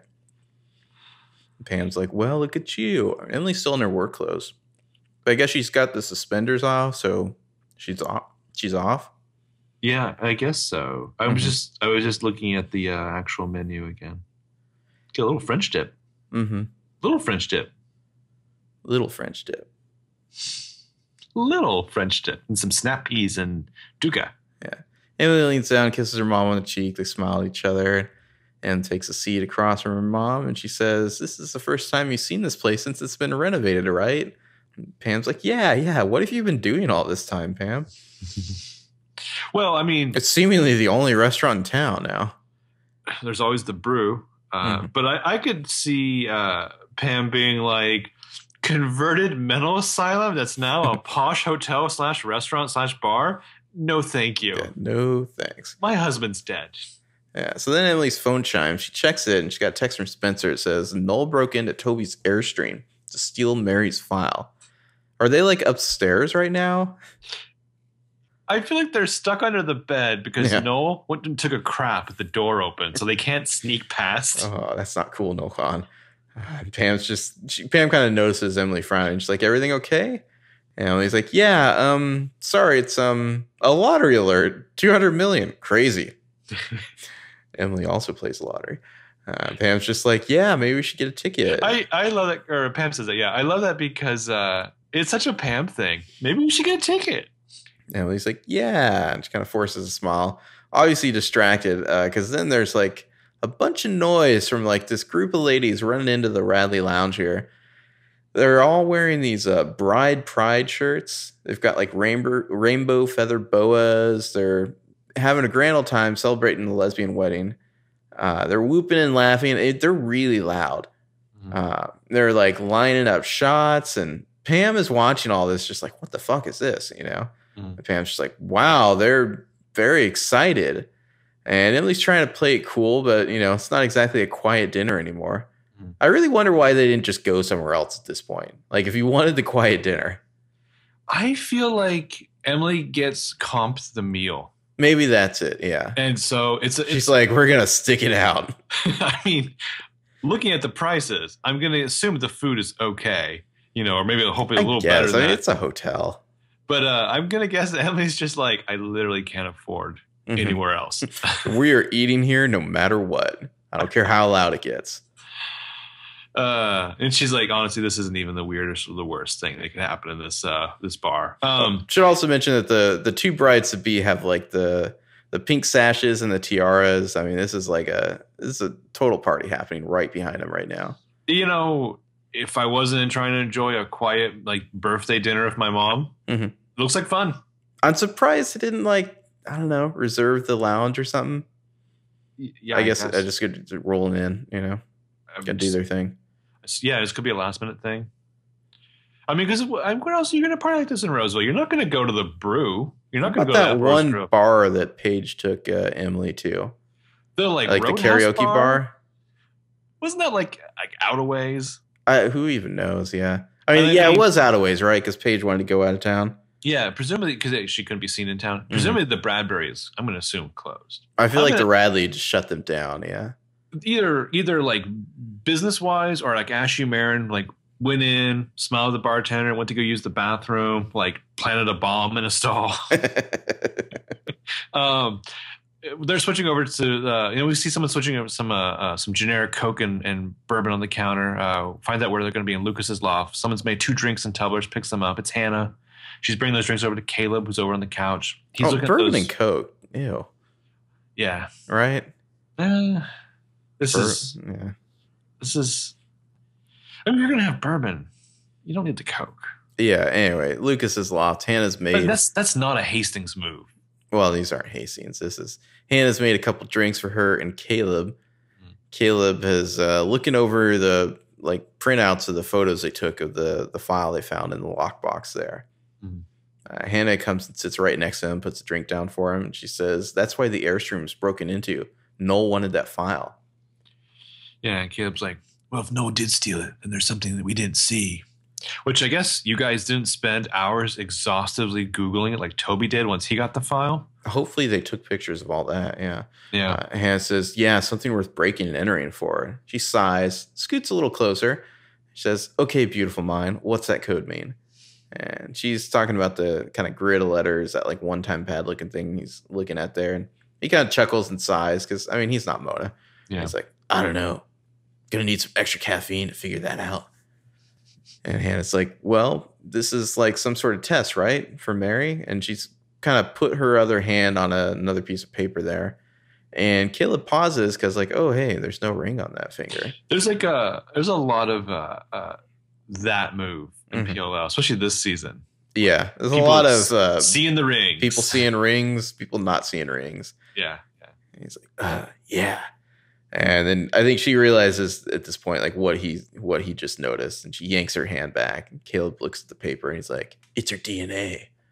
And it's kind of a funny expression from Hannah. I feel like she definitely just to kind of expose and embarrass herself. I think, but maybe not the worst thing that could have happened. It's out there. It's like it's out there now. Yeah. Yeah. So then we're back to the bride bride pride party on the rally with Emily and Pam, awkwardly trying to have a normal dinner right next to it. They have apparently just finished the meal. And had their places cleared. Yeah. Emily wipes her mouth with her napkin. She's, as being Emily, she's going to try to make the best of the situation. Pam literally has her fingers in her ears. Not a good move. I don't care what the relationship is at dinner. And Emily's just like, is it as good as yours? And Pam's like, what? Yeah, and Emily's like, the steak, is it as good as you make it? Pam's just like, oh, it was good, not great. It was okay. I mean, come on, Emily. Like, you really think Pam's going to be impressed with like the steak at the hotel lobby restaurant? Right. Well, why would you ask her that? Like, is it as good as you make it? Yeah, man, Emily. I would just say, was Emily your is steak a good? terrible like party, partner here. Yeah. And so Pam's just like rubbing her temples right now. Like, this noise is awful and it is getting to her. And Emily's just watching her and like suddenly realizes like, oh, you're not having fun, are you? And she's like, what's wrong, Mom? Pam kind of shakes her head like, oh, don't worry about it. And Emily says, it's Dad, isn't it? And Pam's like, no, it's this loud fucking party happening right behind me. She says, I'm sorry, Em. It's just... And, she wants to say something, but then Emily's phone beeps again. She checks it. Text from Hannah this time. It says, Caleb's working on lockbox info. Call me when you can. She gets so many texts during this time of her mom that I wish that there was more tension there, because I wanted that move where Emily finally just like puts her phone in a glass of water. I always Pam does. Or yeah, one of them. Yeah. I always love that move. Like when I think Community did that in an episode. Yeah, so Pam's like, it sounds silly, but I feel guilty if I have fun without your dad. And I was like, Mom, remember that one birthday where we took Dad to the all-you-can-eat sushi buffet? Okay, and he ate. And Pam's like, 9 rolls. Yeah, I remember. And Emily's like, Dad didn't hold back. I mean, if there's one thing I remember about Wayne Fields, it's that dude never held back. He was just like id machine. He loved us. He loved life. He loved restaurant bathrooms. You should too. Which, man, live life to the fullest. Eat 9 sushi rolls, motherfuckers. Never held back. Yeah, Pam's like, I know. I really like how like Pam is like bearing her soul to Emily, and Emily's only half paying attention because she's checking her phone. Yeah. So these party girls start cheering again, and Emily kind of frowns at them. And then she looks over, and over at the bar, it's Noel fucking Khan getting himself another martini from the bartender. And he picks up the glass and looks back, and of course immediately notices Emily watching him. And so just like a total baller, he raises it up to her with a shit-eating grin. Like, cheers, Emily. And Emily's like, who the fuck toasts like that? Oh my God, this is such an awesome move from Noel. I feel like Noel Khan should be drinking drinks that have like scorpions in them or something. Mm-hmm. Which, it really seems like the writers they know how to use characters like Jenna and Noel. Yeah. Like just a little bit goes so far with them. They can have so much fun with them. I mean, Noel Khan's just like oozing like sexual assholery through this whole episode. Barely says a word. Yeah, sexual assholery, otherwise known as hot prowl. Yeah. Well, the nice thing about Jenna and Noel is that presence is half of it. Mm-hmm. That's half the battle right there. To some extent, though it's a different kind of battle for every viewer. Shower was like that. Sorry, I just miss her. Also, miss you too. if what Pam is saying is true here, like this must have been really hard when she dated Greg or whatever the hell his name was.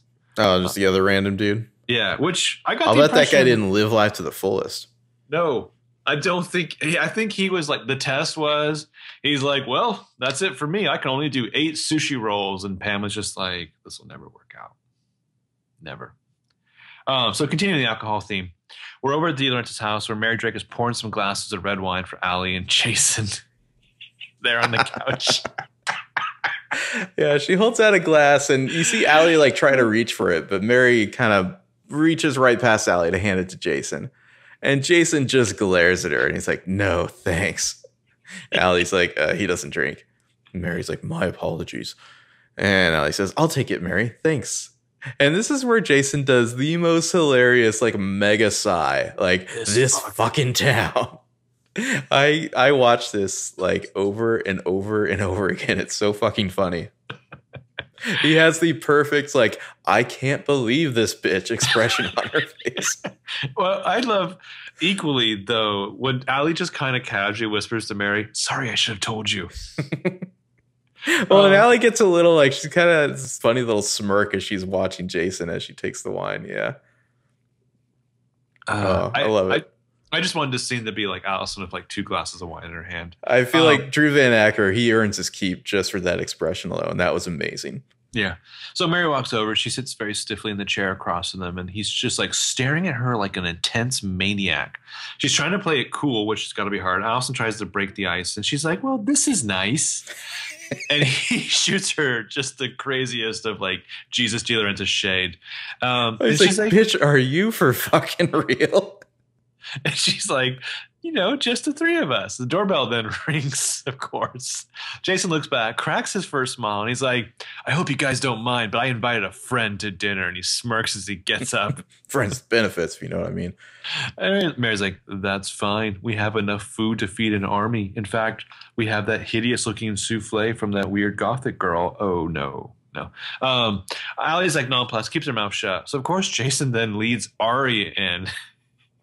Allison does not look thrilled. Aria like weakly smiles at them, and Allison's just like, "This bitch." What are you doing here? Yeah. So meanwhile, in the hospital, we see Spencer has let herself into Yvonne's room. She's calling out for her. She's like, "Yvonne, the bed's empty." I'm sorry, we lost her. That would be amazing. No, I mean, literally, we can't find her, said the rest of the Bellman. She's gone. Yeah. Bed's empty, no sign of Yvonne. Spencer's about to leave, and then Yvonne just like walks out of the bathroom area, very gingerly. She's kind of like holding her side, and she's like, "Oh, Spencer, hi." Spencer says, "Hi, how are you feeling?" Yvonne says, "I got some bruises, cracked a rib, but the doctors say I'm lucky." And they both kind of laugh at this because it's like, what an insane thing to say. Spencer's face is just full on like terror mania, like behind a smile. Like Spencer, like Troyan's whole performance in this episode is just like putting on a nice face, but the eyes behind it are like melting down, Well, because adding on to the usual existential dread that is living in Rosewood, there's just this like absurdity on top of it all. Yeah. And just like, what do they know, right? And then Toby shows up to ruin the moment. Spencer says, "Hey," and she kind of steps to the side to let him through. He ignores her completely, staring at Yvonne the whole time. And he's just like, "Babe, they need you to sign the release papers." And she's like, "Yeah." And so she nods and she touches her side again and winces as she's walking by. He's like, "Need some help?"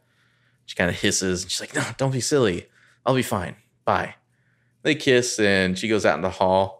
And then Toby just like laser beams some shade at Spencer. Like he just like walks past her, glaring at her, goes over, gets a bag. I guess bro, it's like stomp. Yvonne's bag. He's a big old huff.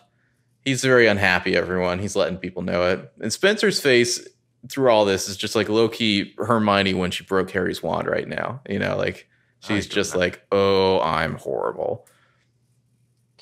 Yeah, so then he says, "I went to get Yvonne's things, and the only thing missing in that Airstream was that file." Spencer's like, "I'm so sorry that I dragged you in the middle of this. Toby, I feel terrible." "Well, I'm going to find out who took it."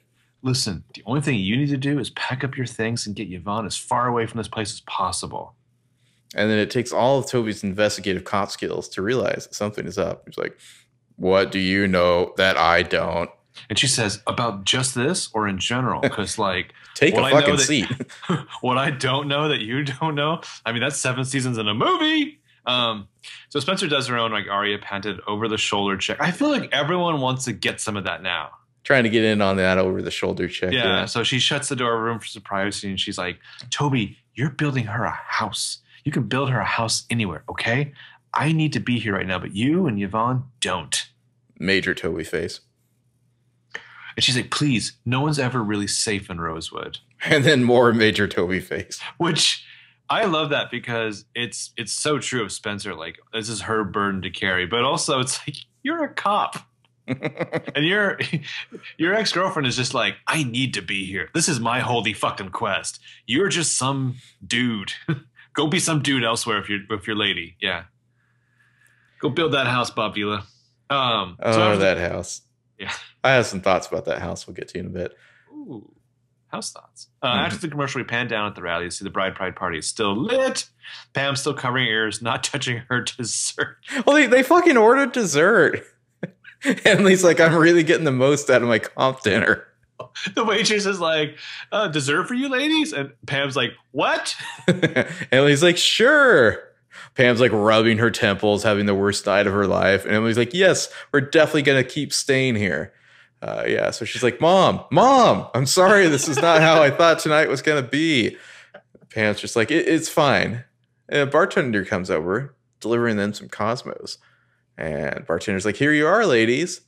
And Pam's just like, what? And Emily's like, no, we didn't order these. And the bartender's like, yeah, it's a gift. You know, for a second, I really thought Noel Kahn was the one who sent these over.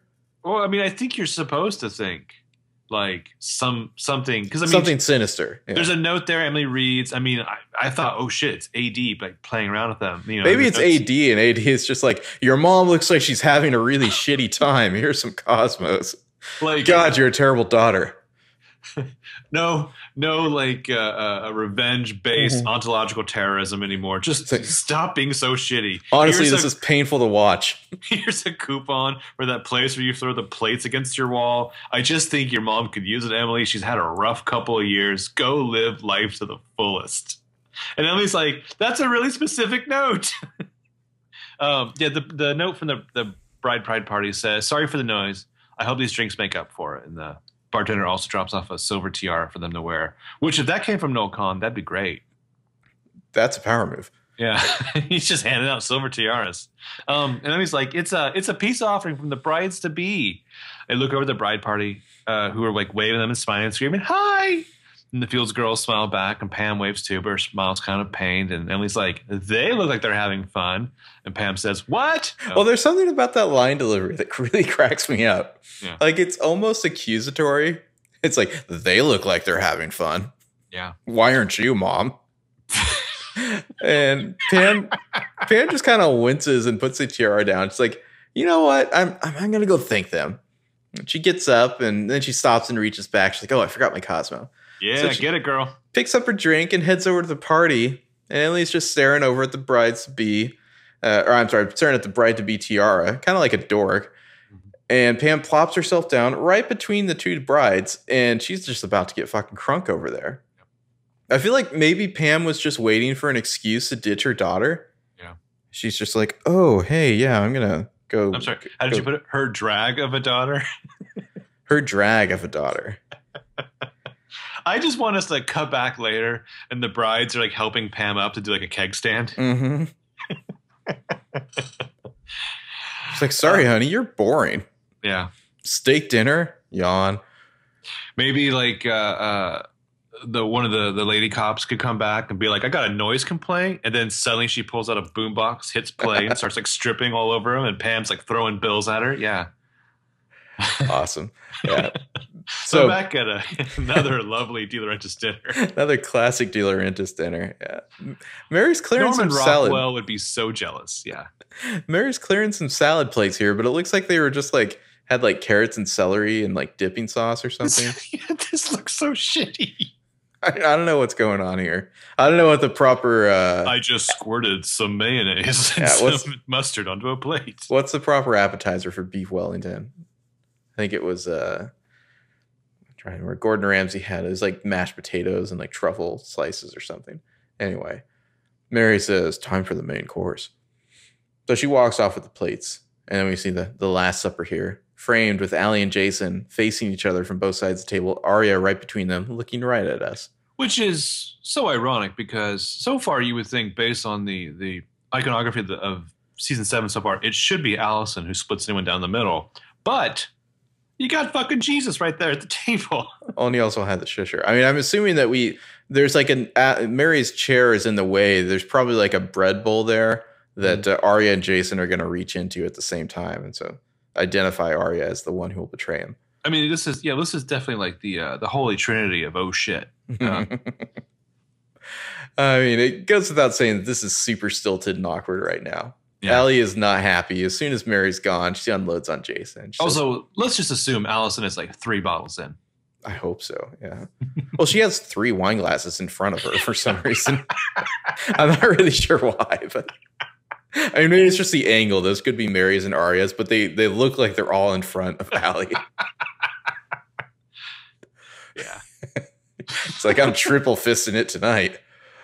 Allie says, tonight was supposed to be about giving you. Yeah, just get her some. It has those like really long straws. Going out of all 3 glasses at once. Yeah. Tonight was supposed to be about giving her a chance. You've hardly said 2 words to Mary since we sat down. And he's like, oh, I have words, Allie. Believe me. You just don't want to listen. You're too busy defending her. And now it's time for Allie to redirect her wrath at Arya here. She says, what the hell are you doing here? LOL. Arya's like, Allie. But she can't even bother with the good lie, so Allie just goes back to Jason. Oh no, it's like it doesn't like she doesn't give her time. She just turns right back to Jason immediately. You could at least make an effort, Jason. Which I think is even better than telling Arya off. It's just basically telling her I don't even give a fuck about your opinion. Well, it's like obviously like you didn't have an immediate answer, so I don't care to hear your bullshit. You know. Well, and really, she has a point in her ire here that this is about Jason doing it to her. Mm-hmm. You know, Arya didn't invite herself. Yeah. Jason says, yeah, well, while you're making an effort, she's making off with her silverware. I would love if they cut to Mary, like sliding forks into a purse and stopping when she overhears that. Yeah. I've been found out. Allie says, I shall turn into a bat and fly out this window. Oh, I'm sorry, Arya says. As Arya says, Jason's just worried about you. Elliot didn't just drain your money. He drained the Karasimi group funds. And you know that Mary is a part of it. And Jason's like, actually, I wanted to be the one to tell her that, Arya. Allie says, so you think she's playing me? And Arya's like, yes, you moron. She admitted to it. That she and Elliot were trying to steal back Charlotte's money. I really like that Jason and Arya are having none of Allie's shit right now about reconnecting with Mary. They're like, what the fuck is wrong with you? I'm just saying, technically they're absolutely correct. And they're trying to like crack open the shell that Allison has around her. But tactic-wise, if I'm going to have an intervention, like the hammer that I'm bringing in is not Arya. Are you taking Mary's side in this? Not necessarily, but I'm just thinking like Jason, like this, like it's like he's basically brought a date to an intervention. Like really, he should have brought Spencer in. I don't know. That's a lot to bring in. That's true. That's like the opposite of Arya. That's like too much. So what's in the middle? I think you bring Hannah. Hannah knows what Hannah means. Yeah, true. Yeah, so Allie's like, yeah, but she didn't end up doing it about the stealing back Charlotte's money. I feel like Hannah would be the one who'd be like, so Mary, tell us about the zombie makeup you wore. What was that like? Like, she just cut right to the chase. I feel like Jason's vindictive enough that he'd be like, I'm only having dinner if you put on the zombie makeup. Creep. Put some actual color on your face, you vampire. So Allie's just like, yeah, but she ended up doing it. And so Jason's face here is like, I'm glad I'm not the only idiot at the table. I doubted myself all those years for nothing all over again. And Arya's just like, you believe that? And Allie's like, if she stole the money, why would she still be here? And Arya's like, Allie, I think that you want to accept her more than you actually should.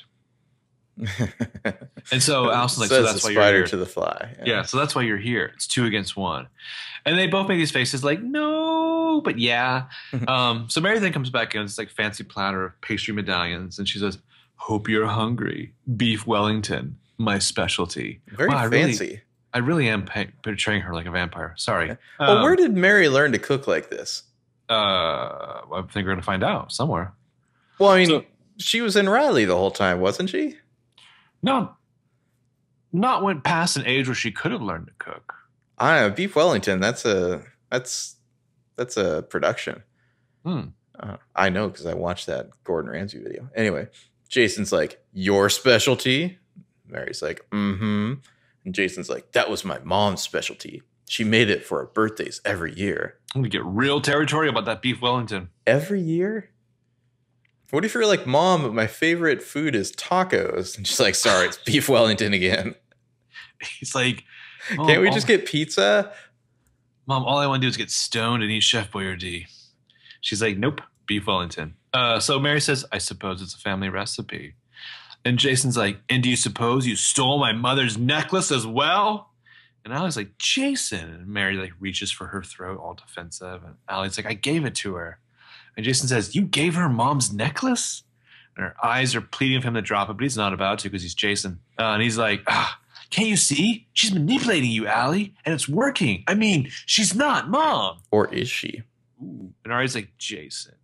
And so she puts her hand on his to calm him down. She's like, relax.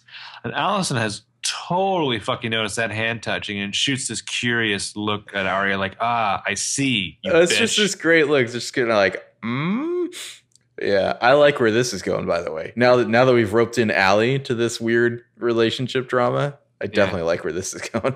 Yeah. And Mary's like, it's fine. Or it's fine. I understand how you must think of me. I mean, you never even got the chance to know me. Your mom always kept us apart. And I was like, what do you mean? And Mary's like, once these two were old enough to have any memories of me, she forbid me from coming back to Rosewood. I like that Jessica just like has the power to banish people from Rosewood. Yeah. Somehow. Well, quite possibly via police bribes. Could be. Yeah. So Mary pauses, looks over at Jason. He looks back, and Mary's like, but I did see Jason some years ago. And then we cut to a flashback of Jason throwing up in a toilet. We don't, actually. We cut back to that flashback from 6A. The whole business with like the beef Wellington, that's my mom's specialty. I mean, are they just fucking with us with all this kind of, maybe it really is Jessica stuff? I mean, there's obvious explanation, like, sure, it's a family recipe and whatnot. Right. Don't know. Mm-hmm. So, flashback. This is the flashback we saw in 6A when injured Jason, which, by the way, is referencing a time in season 3B, is trying to hole up at Aunt Carol's house. That's right. Yeah. Uncle Carol. I don't know why I typed that. His mom's already there. We saw as part of the flashback before. Jason's like, I'll just stay here tonight then. And then Jessica's just like, that's not a good idea. It's a mess in there. And she basically like cuts him off from entering. And Jason's like, I don't care, Mom. It's one night. And Jessica's like, I said no, Jason. I'll be done in an hour. I'll see you at home. And she kind of puts a smile back on her face and pats his shoulder, goes back to her flowers. And then, that telltale whack somewhere in the distance. Sounds like maybe like a screen door closing. Jessica tenses up for a moment. And Jason, he looks back. He's confused. He says, is someone in there? And Jessica says, that's just the wind. Classic VLL moment. Just the wind, Jason. You're going to doubt yourself for years over that. Yep. And we see, of course, an insert that Mary's actually peeking out the window watching as Jason walks away in this flashback. Yeah, so we thought it was Charlotte. It actually was Mary.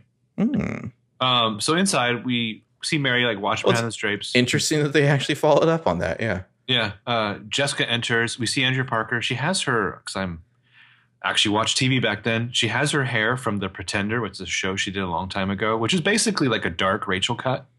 It just says like, really, Mary, pull yourself together. I guess Mary is basically the Jason of that era of the clan. So Mary's like, how could you be so cruel? I just found out that my child is dead. I left him in your care.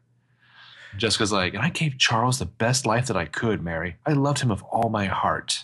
Well, I gotta say, the scene is a little awkward because all the he and him here. I mean, yeah. I guess Jessica's trying to protect Charlotte's new identity by playing along. But yeah. Well, and from Mary's perspective, presumably she would know nothing about actual Charlotte's life, Yeah. So Mary's just like, how did it happen? I need to know. I need answers. Please tell me. And Jessica says, I don't know about you, but I had trouble like keeping these two, separate. You're not supposed to be here, Mary. You know that. And this is when I wonder, like, is it possible that Mary was never properly released from Radley? Could be. Like, that's why Jessica has all this power over her?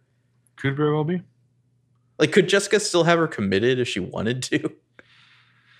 Probably. I mean that's like a fucked up power dynamic, That could also tie into how Mary's like not allowed back in town. It could be like a thing that anytime she tries to, Jessica just like picks up the phone and calls a doctor or something. Which we know that she was definitely in with like the board of Radley and what have you, and paying off cops left and right. Yeah. Mm-hmm. So Jessica tries to walk off. Mary cuts right in front of her. She's pleading. She's like, Jessica, please.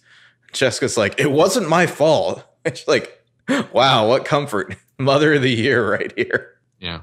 We get a great side shot of the two of them facing each other. And we can see that Mary is like an inch or two taller, or maybe just in heels. I don't know. Or she's just levitating because she's a vampire. Mm-hmm. And Jessica says, I gave him everything that I could. And Mary says, I just don't understand why you won't tell me what happened. She's almost crying. And Jessica says, you're not the victim here. You gave birth, but he was my son. Don't ever forget that. And don't ever come back here. And Jessica just drops that mic and walks off. Leaving Mary. Mary kind of drifts over to the mantle, looks at a picture of young, Charles/Charlotte there. It's we've seen this picture before, I'm pretty sure. It's the Cousin Freddie picture. Yeah, Cousin Freddie. And in flashback, I mean, what a great flashback, Mary. Mary's just like, look, I can see that my presence here is upsetting, bringing up a lot of old memories of your dead mother. So allow me to tell you a story about what a heinous, cruel bitch your mom was and how she lied to me on the reg about my child. That'll make you feel better. Yeah. Well, you'll feel better, maybe. I'll feel better. But my long-standing theory is that if you see the flashback, it's not fake. Oh, yeah, for sure. Yeah. So I believe unless it's like that one like hypnotism thing. Well, yeah, that was obviously shot to be bonkers weird. Yeah, yeah. But yeah, I feel like that is a rule we can rely on. I killed the guy. Sorry. Maybe a little too much, Em. So in flashback, back at the dinner, everyone's like sinking into their new layer of discomfort of this tale. Even how do you respond to that? Well, I mean, Jason's like, so? And? Even Jason's a little bit chastened. Yeah. Allie, of course, has to say, that's terrible that she didn't tell you more about Charlotte. Well, so we see Mary like slowly drinking her wine after telling this tale. Like, we can see how that pain has become part of her like vampiric hardness. And then she's like, when Jessica decided the conversation was over, it was over. Jason's really thinking hard on all the new shit that has come to light. Mary hits the wine again. She says, she locked herself in the storm cellar until I left. And Allie's like, Aunt Carol had a storm cellar? Like, for some reason, this is a detail that her and Arya both note here. Not that Jessica just went and hid in the storm cellar till Mary left. Yeah. Like, that's kind of weird, right? Yeah, that's a little strange. And Mary nods, like, Mary doesn't seem to notice all the significant looks Arya and Allie are, like, shooting at each other right now about the storm cellar business. Wouldn't it be great if after Mary's story, like the gravity and like Jason just like reaches over and grabs one of those glasses of wine? That would be amazing. And then like Allison and Arya both lunge across the table to try to stop him. And he's like, no. He just like pulls out his like 10-year chip. You know? Yeah. It's like, fuck it. Throws it in the fire. This fucking town. Oh, I feel like Jason would burn his sobriety down just to do that. This town, it never changes. So back at the Radley, Pam is like cracking up, getting swerved with the rest of the bride party. She smiles over at Emily. Like, Pam looks like she could not be happier in her life. Emily's just like standing there feeling satisfied as if she's responsible for this, meeting up with Arya. I just have to say, I don't think Pam could have this kind of fun if Wayne was there. Oh, for sure not. I mean, if Wayne and her both got invited to hang out with the bride pride party, I just don't see Wayne being like, let's get some sushi rolls up in here. 9 of them. Well, I kind of wonder, like, Emily is, she's content to hang back.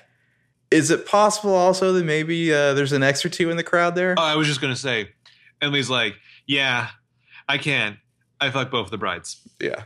It would be weird. Yeah. Honestly, by them being my one night stands that I kind of like brushed off, that's actually how I think they met in the hallway outside my apartment. Playa.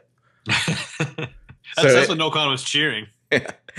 Emily's hanging back talking to Arya here, who's just shown up. Arya says, Mary said Jessica used to have a storm cellar she would spend a lot of time in. It was news to Allie and Jason too. This is so thin. I want Emily, so Emily's half listening. She's basically watching her mom, but I want Emily to be like, Arya, what the fuck are you talking about? Emily literally says, yeah, I used to hide in my closet and... LOL. So many LOLs. I feel like right now, Emily's just like, hey, person over there partying. We haven't talked in a while. Yeah. But Arya, you don't remember me? First of all, how is that possible? Yeah. Secondly, that actually might work in my favor. So Arya keeps talking. She says, considering all the secrets Jessica kept about Mary and Charlotte, who knows what we'll find in that secret storm cellar? Secret storm cellar.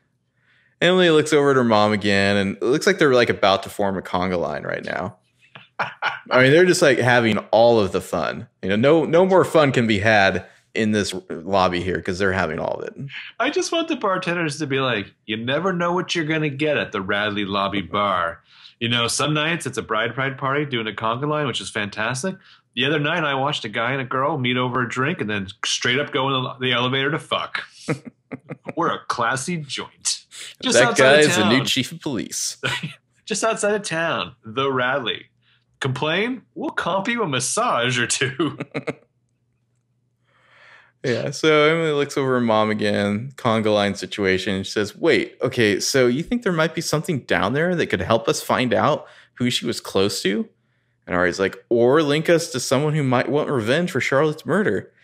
This is like the thinnest lead ever, but the liars need it, so they're going to go with it. Any excuse to go somewhere isolated in the middle of the night. Yeah, I mean, I love this kind of classic PLL-ness. Like, we need to get that laptop. We need to go see that secret storm cellar. The only thing missing is, like, I want them to find, like a secret encoded diary from Charlotte that they have to decipher. Yeah, I mean, those are always fun. But, yeah, off screen so much. Pam's like, Emily, come on, conga. She's trying to wave Emily over to join their dance party, and Emily's like, okay, look. Can we do this tomorrow? It's my mom's birthday, which you might have noticed. And Aria's like, I can't tomorrow. It has to be tonight.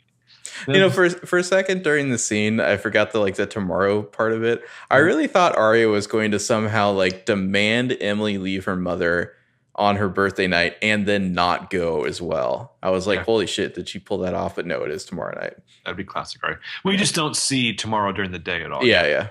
And Emily's like, why? And like these million crazy smiles pass over Arya's face all at once. And Arya's like, Ezra wants to elope to Tuscany. And Emily's like, wow, you two are just awful. This is what I mean about Emily having a masochistic Ezra fetish.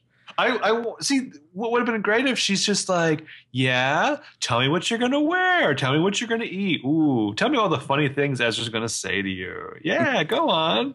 Yeah. So she's happy for Arya, but then of course Arya has to frown now because, you know, that little voice in the back of her head screaming danger. Which she's not a fucking idiot. Like, she knew it when they were going out to the murder cabin. For like romantic like rendezvous. Like, she knew something shady as fuck about Ezra. And usually involves a dead girl or two. And Arya's like, but I could never do that. I mean, not to have you guys there, as we talked about, just this very morning in this very spot. And Emily's like, Arya, if that's what you want, that's what you should do. P.S. I don't want to go to your wedding. Yeah. Arya's like, I don't know. I think so. She looks so hopeful. Emily can't help but grin. And Arya's like, Em, you know what? No. Saying that out loud, I can never leave you guys. Emily's like, shit. She wants to respond, but then there's like even more party shouting. She looks over, her mom's like waving her over. She's got like 2 straws in her mouth, like sucking down Cosmos. Which, wouldn't it be great if Emily was just like, let me get real with you, shusher. I didn't want to go to fucking like Hannah's wedding of Jordan and who knows where. I want to go to your wedding even less. But yeah, so 2 straws. The kind of fun she couldn't have at Wayne Fields. Yeah, so Emily says, in 20 years, you're not going to look back and remember that time you missed breaking into a storm cellar. Won't you, though? Yes, you will. She says, okay, you're going to remember when you and Ezra became husband and wife, how that was when it all went wrong. She says, hey, Hannah and Spencer and I will go to Allie's aunt's tomorrow night when no one's around. We'll fill you in. Arya, you're doing this for us. Please, go get hitched. I think I blame the bride pride party for like putting Emily in a wedding mood right now. Yeah. She can't ignore the, you know, seductive charms of the bride pride party. She's just in a mood. Arya, please go finally marry your romantic predator for all of us sinners out there. So we never have to hear about it again. Yeah. But yeah, I would totally agree. I think you absolutely would remember that you did not get to break into that storm cellar. Mm-hmm. Yeah. So Arya's like, I'm actually going to do this, which sounds insane. They smile at each other, and meanwhile, Pam is just getting down, like grinding on girls. We see some mom dancing over in the party scrum. That is some serious mom dancing, yeah. Yeah. Arya watches her amused as we pan away to the transition of Lucas's loft where Caleb is hacking and Hannah's sitting next to him watching. That's got to be so boring to watch. Looks like they switched to water now. Not just boring. It seems as though Hannah has been sitting next to Caleb the entire time. Mm-hmm. That would drive me nuts if I was Caleb. Yeah. Are you just going to watch me the whole time? This is really awkward and kind of intimidating. This is, what is this, backseat hacking? That's no good. Yeah. So he's like, I recognize the pattern, but I'm not familiar with the encryption, which... Sure. He's like running an app over this, grid of letters and numbers here. Yeah. So Hannah's like staring off in the distance, fingering the Hannah necklace Spencer gave her. Because she's thinking about Spanna. Mm-hmm. On this computer, we see Caleb's running some script, trying to crack that one-time pad. He's typing away, and finally Hannah's come to the decision. She sighs, and she's like, Jordan and I broke up. I thought you should know. So he's cautiously surprised. He puts the laptop down on the table to get serious. He's like, are you okay? And she's like, yeah, it's just weird. Being so close to someone and then having to cut them out of your life completely. It's like losing a limb or something or a part of you. And he's like, it'll get better, Han. She looks right at him and she's like, I'm not talking about him. She holds that look for a long time and finally Caleb, like it hits him like, oh. And she's like, are we still friends? And Caleb's like, always. They stare at each other a while longer. Neither really presses it further, for now. Yeah. At first I thought that Caleb was maybe kind of throwing a cold shoulder here. Mm-hmm. Like after she did to him after they kissed. But on rewatch, I think Hannah like kind of set the terms, like, were we still friends? And so I think he's just responding to that, he's not gonna like move further. Well, I think he's responding to her cold shoulder from before and to this. So, there's nothing for him to make a move on, he feels like. He's not gonna, move. He's gonna let her dictate, I think, for now, I guess is what you could say. Well, I was laughing to myself because it's like, you're thinking about someone, you have to cut them out of your life completely. It's like losing a limb or a part of you because you ran back home in the rain on a romantic New York evening to find that half your closet was empty. Kayla's just like, are you talking about Jordan? And Hannah's like, who? She's like, honestly, I never understood half what he said. Holy shit, neither did I. Oh my God, that's such a relief. I was just trying to be really polite and nodding. I hope I didn't agree to anything. So at the bride pride party, Pam polishes off her Cosmo, rushes over to talk to Emily, who's just been like quietly watching them from the dinner table, which is weird. And Pam's like, so I'm meeting Margaret and Bree for book club on Saturday, but they are not inviting Keith, so I can't say anything. And Em shakes her head like, yeah, fuck Keith, fuck him. And Pam's like, oh, and then after that, we're going to go to tea at Margaret's. And I offer to make some of those cucumber sandwiches that you love so much. And Emily touches her heart and rolls her eyes in agreement. Like, yeah, it's great physical comedy acting from Shay Mitchell. And Pam's like, so I can save you some if you want. And Emily's like, wow, you made some friends, some actual fun friends who are half your age. And Pam's like, Em, I have to admit, tonight has really been a blast. I mean, it turns out I just need to get away from you to have some fun. She doesn't actually say that, but she should. Yeah. Emily's like, good, I know. And Pam's like, thank you, sweetheart. So they hug. Pam lets out a satisfied groan. Then she notices that Saint Motel's My Type is playing, which I really do like this song. Really? They start doing some super dorky mom dances. Interesting information about Marcus Sparks right there. I do like this song. I would also. Would you say this song is your type? Good one. Mm-hmm. But I would also do the same dorky mom dance moves. I would start gyrating at somebody as I sang along to it. I absolutely would. So Emily laughs and Pam pulls her up and like leads over to the dance for the rest of the party. And we're treated like a mother and daughter, like getting down on the floor together. Again, Shay Mitchell towers over Nia Peoples. I think Pam might actually be doing disco moves. She's like doing disco. She's, swinging her finger around. Yeah. Then we're going to cut to outside Spencer's barn. Spencer opens the door and has like an alarmed face. And she's like, Toby. And he's like, it's me, babe. No. There's that son of a bitch. She's standing on her doorstep, unannounced as usual, I am sure. And she's like, literally darkening her doorstep. Yes. Hey, come in. So if he was a vampire, she's just doomed herself more than usual. Because I mean, I'm sure he already had the invite. Toby has old school David Boreanaz hair. Yes, he does. And so he walks right past her. He doesn't shut the door. Oh, no, wait, that's later. No, she shuts the door. Things are serious because he's got his hands in his pockets. Like, this is bigger than hand acting. We're going to get, someone pointed out the brow acting. I would go a step further and say there's some like shoulder acting. Yeah, there's a lot of that. I feel like Keegan Allen, he's trying this thing, or like every episode, it's like a new part of his body. He's going to tell the story. Whoa. So he says. So I've been thinking, I've been thinking a lot about what you said today. I just want to be honest with you. She says, okay. She crosses her arms. Her eyes are looking a bit wild. It's like she just has no idea where this is going. And again, you can tell it's killing him not to say this with his hands. And he's like, I didn't start building the house for Yvonne. I was building it for you. So the wide-eyed panic in Spencer's face as she's just like, what the fuck is happening? Is this what I think it is? Oh, shit.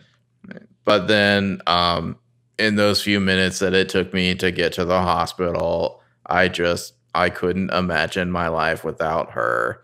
And that's when the touch of indignation falls behind her eyes and she nods, looks down. Yvonne has family in Maine. It's a small town. She says, you like those? Chuckles a little.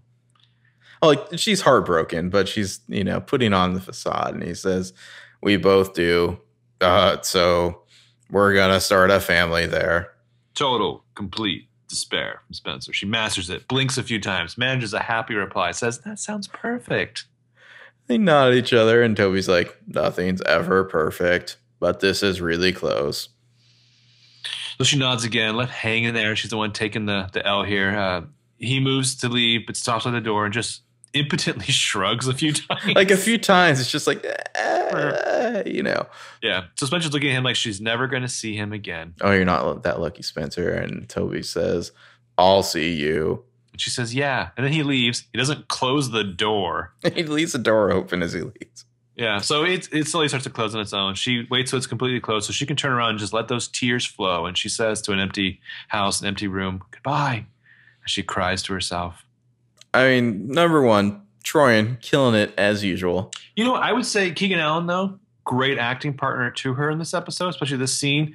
From a character standpoint, I don't think Toby needed to share all these details.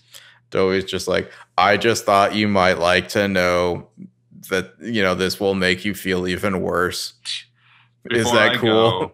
Before I go, I have one more hand grenade to throw at you. How shitty do you feel right now? But I'm going to throw that hand grenade without my hands. I feel better. You'll feel better, maybe, but I'll feel better. Oh my God. If Spencer turned around and Bruce Springsteen was just like sitting on the couch, like playing some riffs. Like, Toby, time to do the all-time top 5, Spencer. Sometimes, Toby, you don't need to tell a girl everything. Mm-hmm. She could have gone on living her life not knowing you built that house for her. Also, what does he do with that house now? Is he just like, holy shit, I'm going to take a bath on that? I want him to be like, if I'm really being honest with you, Spencer, even though I've already said way too much, I was never going to finish that house. Turns out I'm a shitty contractor. I'm looking at 125, maybe 150K in the hole. What were people thinking? I was a teenager when I started in the construction business. Do you think your dad would want to buy it? No, never mind. Well, and poor Spencer, she's just catching it left and right here. She lost her job. She lost her boyfriend. Her old ex just shows up, just like pour salt in that wound and dump her too, Speaking of houses, someone brought us up on the internet. I apologize, I didn't catch who. We've long had this debate of who actually owns the De Laurentiis house currently. I think it's still up for debate. Yeah, well, I feel like officially Jason probably does, but Ken De Laurentiis is the kind of guy who he's just one of those assholes who just assumes it's his. Well, so Jason bought it. Mm-hmm. Then Jessica basically took possession of it. Then Ken took possession of it. Mm-hmm. Seemingly Allison's taken possession of it. Now Jason's like, nope, my house still. Also, I'm broke. Yeah. Well, I think this was the scene that Troyan was tweeting about. Like she had to like call Marlene after she read it or something. I mean, it seems like they're playing it like this might be the last time we see Toby for a while anyway. But they're filming scenes like around. Well, who knows what they're doing. But, it seems like this was some sort of send-off. I guess we'll see. I mean, so it's a great long. scene. Yeah. You'll never hear my voice again. There's some real emotion there, yeah. So after commercial, the liar sans Arya are scoping out the side of the old Aunt Carol's house. This is the next night. Interesting arrangement to exclude Arya here. I mean, on the one hand, fucking Ezra bullshit. One more time, keeping Arya away from another away mission, Mm-hmm. But I kind of wonder if maybe this grouping is intentional. Like they're losing Arya and gaining Allie. When they went back to Aunt Carol's here to look for the grave, wasn't Arya missing from that as well? I'd have to look. What was that, 604, 605? Something like that. Yeah. I know I saw something, someone had asked I. Marlene King about the Spencer and the blood in the dollhouse, which was a flashback that Spencer was dealing with during that moment. Oh, yeah. Supposedly that's coming back. Yeah, I guess you'd want Allison, present if you're going to be looking at some top secret old dealer into shit. Also, it's another scene that passes the Ezra test. So that is true. Yeah, they've got some green flashlights here. I don't know if it's a color cast or the way they shoot the night scenes, but these could be Spencer's. I thought they were green. Yeah. Well, the flashlights, they appear green. I don't know if that's just because of the color grade they did to get the night shot to look like night, or if there's something else going on. Spencer's like, this is the elite shit. I bought these on the Israeli dark web. Mm-hmm. Special forces use this kind of shit. So Emily's like, so Noel Khan stole Mary's rally file and is shacking up with Jenna. And Spencer's like, well, we don't know if they're together, but he definitely has in and out privileges in her hotel room. Lockbox. Okay, yeah, Arya was not there. It was Spencer, Hannah, Jason, and Allie when they went before. So when Allison is like, oh, Aunt Carol never had a storm shelter or whatever, Arya's like, I have literally never been there. Great outfit by Hannah in that scene, by the way. Yeah. Anyway, where were we? Emily says, maybe he's the reason Sarah Harvey slipped in the shower. Then she puts on her sunglasses and smiles at the camera. Because Emily's with them, they're surrounded by the sounds of crickets and owls and some creepy forest dwellers. Hannah looks up. She's frustrated. She's like, there's nothing here. And Emily's like, cellars are below ground, Hannah. She points her flashlight down towards the ground. Yeah. LOL. Hannah makes a funny Hannah face here. That's just classic Hannah moment, Spencer kind of smirks at this, but then she notices, some cellar doors are nearby underneath some overgrown bushes. Right where it should be. Mm-hmm. So she leans down and moves some foliage out of the way. She's like, guys. So the other girls come and help her open the door, and then we cut to inside some dusty, dirty, like cobwebbed wooden stairs. The liars make their way down, and Emily's just like, ugh, that smell. It smells like my grandma's house. Yeah. Sister says, yeah, if grandma died, was eaten by her cats, and then found 5 days later. Nailed it. The walls are naturally covered in spy photos of Allie, headlines, maps, filing cabinets, all the usual trappings of a lair. And it's like they're hardly even surprised by this. Like, oh, look at that. It's just another creepy lair. Yeah. Allison's like, dark much? And Spencer's like, ugh, just dark enough, because #dark is what I want. Mm-hmm. So she finds a light switch. Amazing that there's power for a dim lamp. Right in front of it. Where's the power coming from? The house? But like nobody's lived here in years. I don't know. Are you still paying for the power? Could be. Yeah. I would sell this house if you're so hard up for cash. I would probably sell this house too. Maybe Rick actually owns this house right now. Maybe they're trespassing. Yeah. Right in front of Spencer is a file cabinet for drawer marked leads. Yeah. Got any leads? Got 2 more detectives working on the case. They got us working in shifts. And right now the score starts doing this like Doppler effect. Like it makes everything extra creepy. There's some like lost music cues in this episode. Yeah. So Spencer says, you guys, look at this. Jessica had a file on each of us. And inside we see there's folders with labels for Emily, Hannah, Spencer, Record Search, and PI1. Emily's like, she was investigating us. And Em and Hannah, they go for their own files, of course. Allie's looking at some other papers nearby, and Hannah's just like, yeah, all of us except Arya. She doesn't have a file. Interesting. Allie says, do you think somebody took it? And Emily's like, yeah, but why? So she opens another drawer that's labeled Mary. Inside, there's some folders for Mary Medical, MD Records, Mary Expenses, and 2 folders labeled Radley there. I feel like there's something extra cruel about the way Jessica seems to have like cynically documented her lifelong subjugation of Mary here. Mm-hmm. It's like she's writing it all off on her taxes or something. It's like she really, kept perfect records of the torment of her sister. Well, so yeah, like she's writing a book about how she fucked with her sister. Yeah. Spencer says she's hidden Mary's medical files too. And she pulls out Mary Medical to take a look. Meanwhile, I like that Emily's just like reading her own file this whole time. Wouldn't you? Mm-hmm.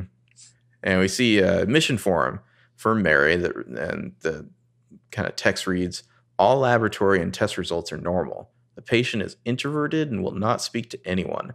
The patient has random violent outbursts, lashing out and throwing objects. So that's what they're saying about Mary. Mm-hmm. And Spencer says Jessica was in charge of Mary's care.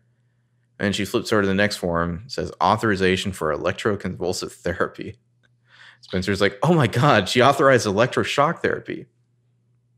Of course, Allie's, perturbed by this. Mm-hmm. Hannah's like, wait, back then, that was like torture, right? And Spencer's like, yeah, basically. So, just out of curiosity, mm-hmm. now this has been introduced, mm-hmm. do you want to get electroshock therapy? I don't know about that. I feel like that could have a lasting negative impact. I mean, look at Mary and her lovers. That could be you. But wasn't that the thing that if you hear about it or see it, you kind of want to get it yourself? No, nobody's experiencing it though. So that's what you need. You need to see Mary going through it. I want to empathize with the character. Nobody's really experiencing it. How did you feel when you watched the end of the first season of Homeland? I don't really remember the first season of Homeland, to be honest. Is it because you maybe had? Are you talking about the electroconvulsive therapy? No, because that, I don't know. I didn't have the same vibe. I don't know why. What a shame. So maybe it's because it was elective. Which wouldn't that be your situation? You just don't understand it all. I guess that's okay. I would prefer it to be a mystery that I kind of respect. I'm kind of glad Ari is not here because I feel like Ari would take one look at all the shit on the walls and be like, hey, Allie, just out of curiosity, what the fuck was with the photos of me sleeping? Who took those? You or Jason? I've waited 6 years to find out. Jason, obviously. Ari's like, oh, well, I feel really weird about some of the things that we did and never mind. Emily's just like, oh. And Spencer's like, what is it? The way she says that, she's like, Spencer's like, what is it? And Emily, she's looking at another file now, and she kind of worriedly looks back at Allie because, Allie goes nuts whenever another De Laurentiis pops up. She almost sensing there's another Highlander around. She almost doesn't want to say. She's like, Mary had a second child. Yes. Allie's like, what? Yes. Hannah's like, wait, a second what? And Spencer says, boy or girl? And Emily says, all it says is no complications due to prior birth. So that's a totally normal thing to have on a birth notice. Right. Interestingly, also on the next page, we can see Charlotte's birthday there, which is May 21st, 1988. If you're at all interested in trying to maintain this timeline. Good luck. Yeah. And Emily says, hey, the kid would have been our age now. And we can see Allie's already feeling for this mystery cousin that she didn't know she had. Yeah. Spencer says, so Charlotte had a biological brother or sister. And Emily's like, who might want revenge. And Hannah, speaking for everyone, is like, well, that's great. Now you have another cousin who wants to kill us. Nailed it. And Allie's too busy feeling her family feels right now. Hannah looks pretty over this. Oh, man. It's another De Laurentiis. Who could it be? I guess we can theorize at the end of the episode. I said I have my gut reaction, but yeah. What's your gut reaction? Spencer. Okay. I know everyone was like, well, first of all, Lucas. I feel like the easiest answer would be Andrew, and I would love if it was Andrew, and then they look at the audience and they're like, for reasons though, he won't be appearing.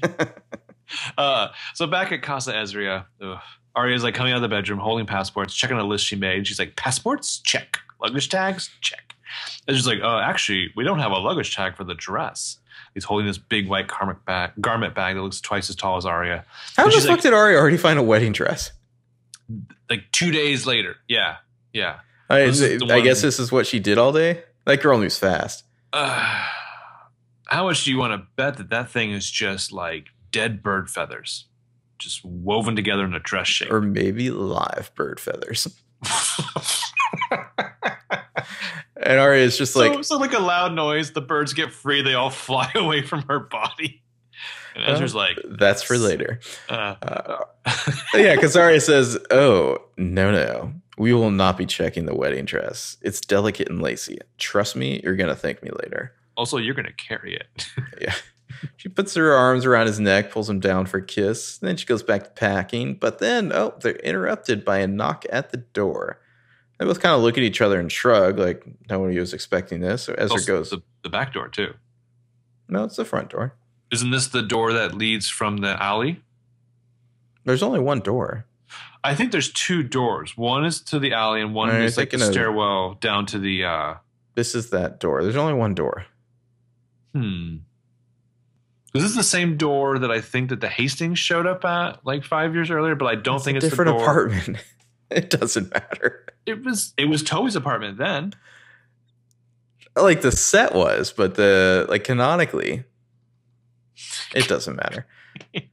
So they both look at each other and shrug. It's a couple of G-men at the door. G-man and G-woman. Yeah. And G-woman says, "Are you Ezra Fitz?" And Ezra says, "Yes." And Arya's kind of approaching the background. She's a little curious, a little full of dread. And the woman says, "I'm Agent Lee from the Federal Bureau of Investigation." She flashes her badge, says, "You were involved with Nicole Gordon, correct?" I think that's the first time we got her last name, possibly. Ezra says, "Yes, I was. I wrote a book about it." Yeah. And lady says, "We have reason to believe that she may be alive." And Ezra can only blink in response. Meanwhile, you just know Arya is just thinking, fuck, there goes my Tuscany wedding. I wanted when the FBI agent asked if he was Ezra Fitz, I wanted him to be like, you just missed him. He went that way, actually. Well, Arya, this is what you get for promising your friends that they'll be your bridesmaids and then trying to elope without them a day later. Like the Cosmos are trying to tell you something, Arya. Yeah. A message you have not received for many, many years. Also, P.S. Arya Nicole, literally everyone called it. Mm-hmm. Mm-hmm. You knew you weren't done with that yet. But I mean, that's okay. Oh, for sure. Anything to ruin their magical Tuscany elopement. I mean, well, I think that's the thing about a lot of TV storylines. Fantastic if you called something, but like you're kind of supposed to. Yeah. Like that's the point. So don't pat yourself on the back too much all the time. I feel like you're throwing shade at me right now. You? No. So we go back to the cellar lair.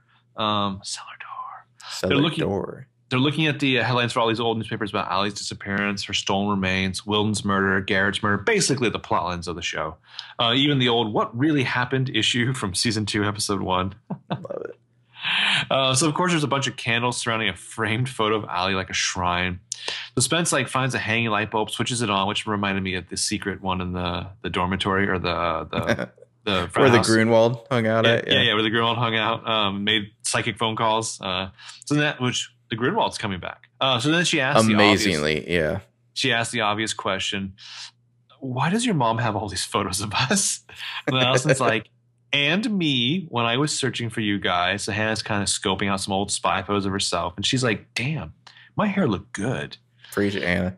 Yeah, so Emily tries to act annoyed on Allison's behalf, but we're not buying it. Allison says, this person my mom was looking for was me. There's some old spy photos of Allison of her Vivian Dark Bloom, like dark hair, red coat. And she's like, well, how the fuck did Jessica get photos of red coat? Yeah, that's pretty intensive. So there's some, so Allison's like, the last memory I have of her is when she was burying me alive. We kind of tracking on that alley shrine. She knew I got out. She never stopped searching, which seems hopeful. So then it does not seem to impress Spencer nearly as much as it does Allison, who will get emotional on her family with almost no prompting at all. Hannah's like, so this place was kind of like her lair. Wink at the camera. They say that like having a secret spy lair is just a normal thing for people in Rosewood. Yeah. But then suddenly they are interrupted by the pulsing screech of a car alarm. Very cool shot of all four of them spinning around and pointing their flashlights back at kind of the camera / staircase there. And then we cut to above ground, see Spencer's Mercedes, a little crossover SUV there. All the doors are open, the lights are flashing, the car horn, car alarms blaring. Very obvious callback to 301. There's a lot of callbacks in this episode. Yeah. Spencer does her best Han Solo here. Turn it off! And she rushes back to the car. She looks in the driver's seat and she's like, the keys are gone. Why the fuck did you leave the keys in the ignition? Who does that? Who is this monster? I was just thinking how badly I want Spencer to yell, never tell me the odds. Yeah. Hannah's covering her ears. The other girls are just watching. Spencer says, it won't shut off unless the keys are in the car. Just get inside. Shut the doors. It'll shut off if we shut the doors. So, of course, they all pile into the SUV there and shut the doors. The alarm actually does shut off. They're all panting now. They're relieved. And then all the doors lock on their own. And Allie's like, Spencer, what are you doing? Allie's in the front seat. Spencer says, I'm not doing anything. What the hell is happening? And she's trying the door handle, like it won't open. Lock button's not working. And Hannah's just like, you tell me, it's your car. So they can't get out. They're locked inside. And then a computer voice starts speaking. It's the car. And the car says 20, 19, 18. They look up on the dash display. There's a little white counter ticking down on a red background there. It's just counting down to their doom. And it's like, we're going to blow up. Oh, Sally's just like, Hannah, shut up. And he's like, Spence, do you have a jack or anything under the seat to break the window? And that counter just keeps going right on down. Spencer's like, I don't know. I'm really bad at car maintenance. And he's like, Spence, you have to have something. Spencer says, it's probably in the trunk, Emily. And the car's like 7, 6, 5. I think this is in the moment you're like, oh, they're not going to get out in time. Yeah. 5 seconds left? No. And it's like, we're going to blow up, aren't we? That's what the countdowns mean. Oh, cut to them under the bed. Yeah. Yeah. Spencer's like, Hannah, please. The car's like 2, 1. They all duck for cover. Cut to outside the car. Well, this cut here for a quick second. I'm so trained by the kind of typical cinema cut that I really did think it was going to blow up for a second. Just because this is the cut you always get right before an explosion in like a movie or something. But then it doesn't. It just sits there. And then back inside, they all slowly look up from their crash positions. They're very wary, but relieved. And Hannah's just like, we're still here. And that relief is short-lived. Because on the dash, they hear a beep. And then on screen, they got a new message from AD. If you find out who I am before I find out who killed Charlotte, you die, AD. They all look at each other and then boom, big explosion. Yeah. Not in the car, outside the car, nearby. They look up and they see some flames and smoke pouring out of the cellar door to Jessica's lair there. And Allie's just like, oh my God. They're all watching it burn. Allie, of course, is especially sad to lose this new connection to her mom so quickly. And then we get a great shot of Hannah in the foreground here, kind of off to one side, just, full of dread, doesn't know what's going on. And in the background, we see a figure appears behind the rear window and starts drawing in the dirt on that window. Classic callback. They're drawing ICU. Eventually, Hannah kind of hears the noise and she looks back. Somehow doesn't poop her pants right now. Somehow. When she sees, this mysterious figure drawing, she's like, guys. And they all look back just in time to see A run off after they finish their handiwork.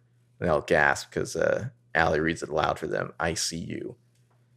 And they all slowly look forward at Allie and Spencer in the front seat, as if to say, now what? Yeah, great callback to Noel doing this on Ezra's car in 110.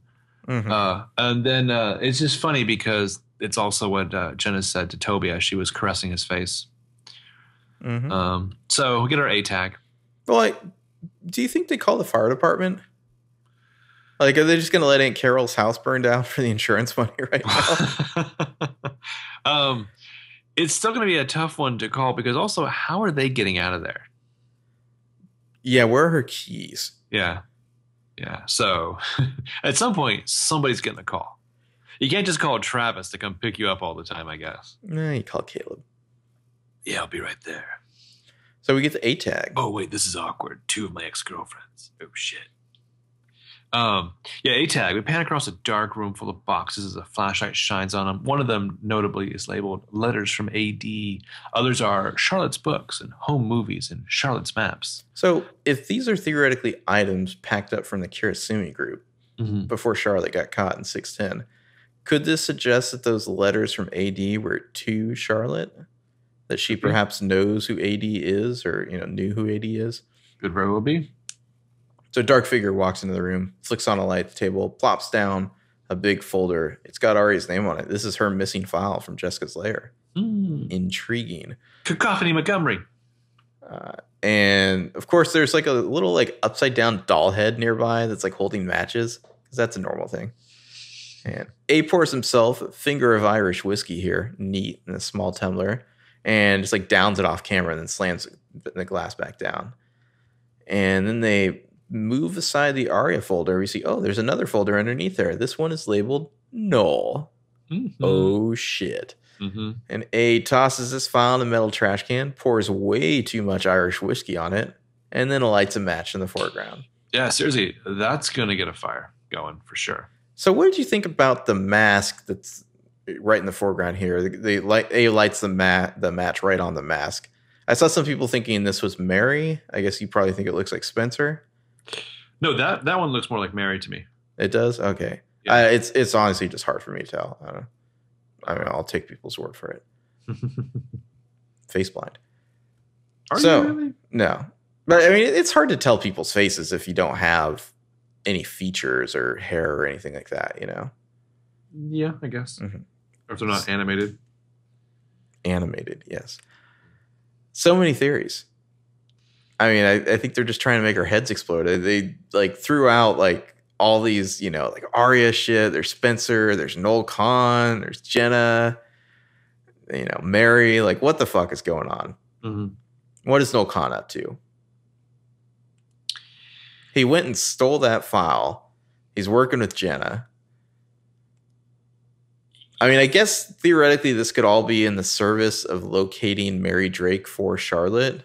Or like, to avenge her or something. Well, I mean, presumably Jenna, who had some kind of alignment with Charlotte, is calling in Noel, and they're simpatico, so they're whatever like aligns. I mean, a lot of this stuff too made me think like, could this secretly be Jason? Like, is he secretly off the wagon and evil? Who is the secret de Laurentiis? So you think Spencer, huh? I think Spencer is like the quickest, easiest go-to. Twinster, yeah. Twinser? Yeah. I don't... like Spencer Twinser. Right. Like she could, like the whole surrogate thing from the books, I guess. I don't know. I feel like Charlotte being Charlotte, that whole story from 610, I think that's going to be true. So you don't think it's Lucas? I really don't want it to be Lucas. Well, I just don't find him to be that important of a presence to make it work. I may not want it to be Lucas, but I feel like there's a logical, trap we could fall into that we, want to believe something to be true, even though it may not be true. Like, doesn't he make the most sense right now? I don't know if I feel that, but I mean, like, if he's it was revealed same age, he's around for some reason. He obviously has resources. He seemingly has like a weird like murder loft that's spying on them all anyway. I mean, if it was revealed to like be Caleb, I mean, there'd be that general like, oh shit, I guess that kind of checks out. If it was Lucas, I'd be like, oh, that's a shame. Well, see, but you're thinking about your own expectations and what you want. I'm talking about like where the evidence points us. Yeah, I mean, I feel like the he's around, he has resources, is potentially just as flimsy as anybody else, though. We shall see. Yeah. He's the only one so far who hasn't really had any suspicion cast his way, right?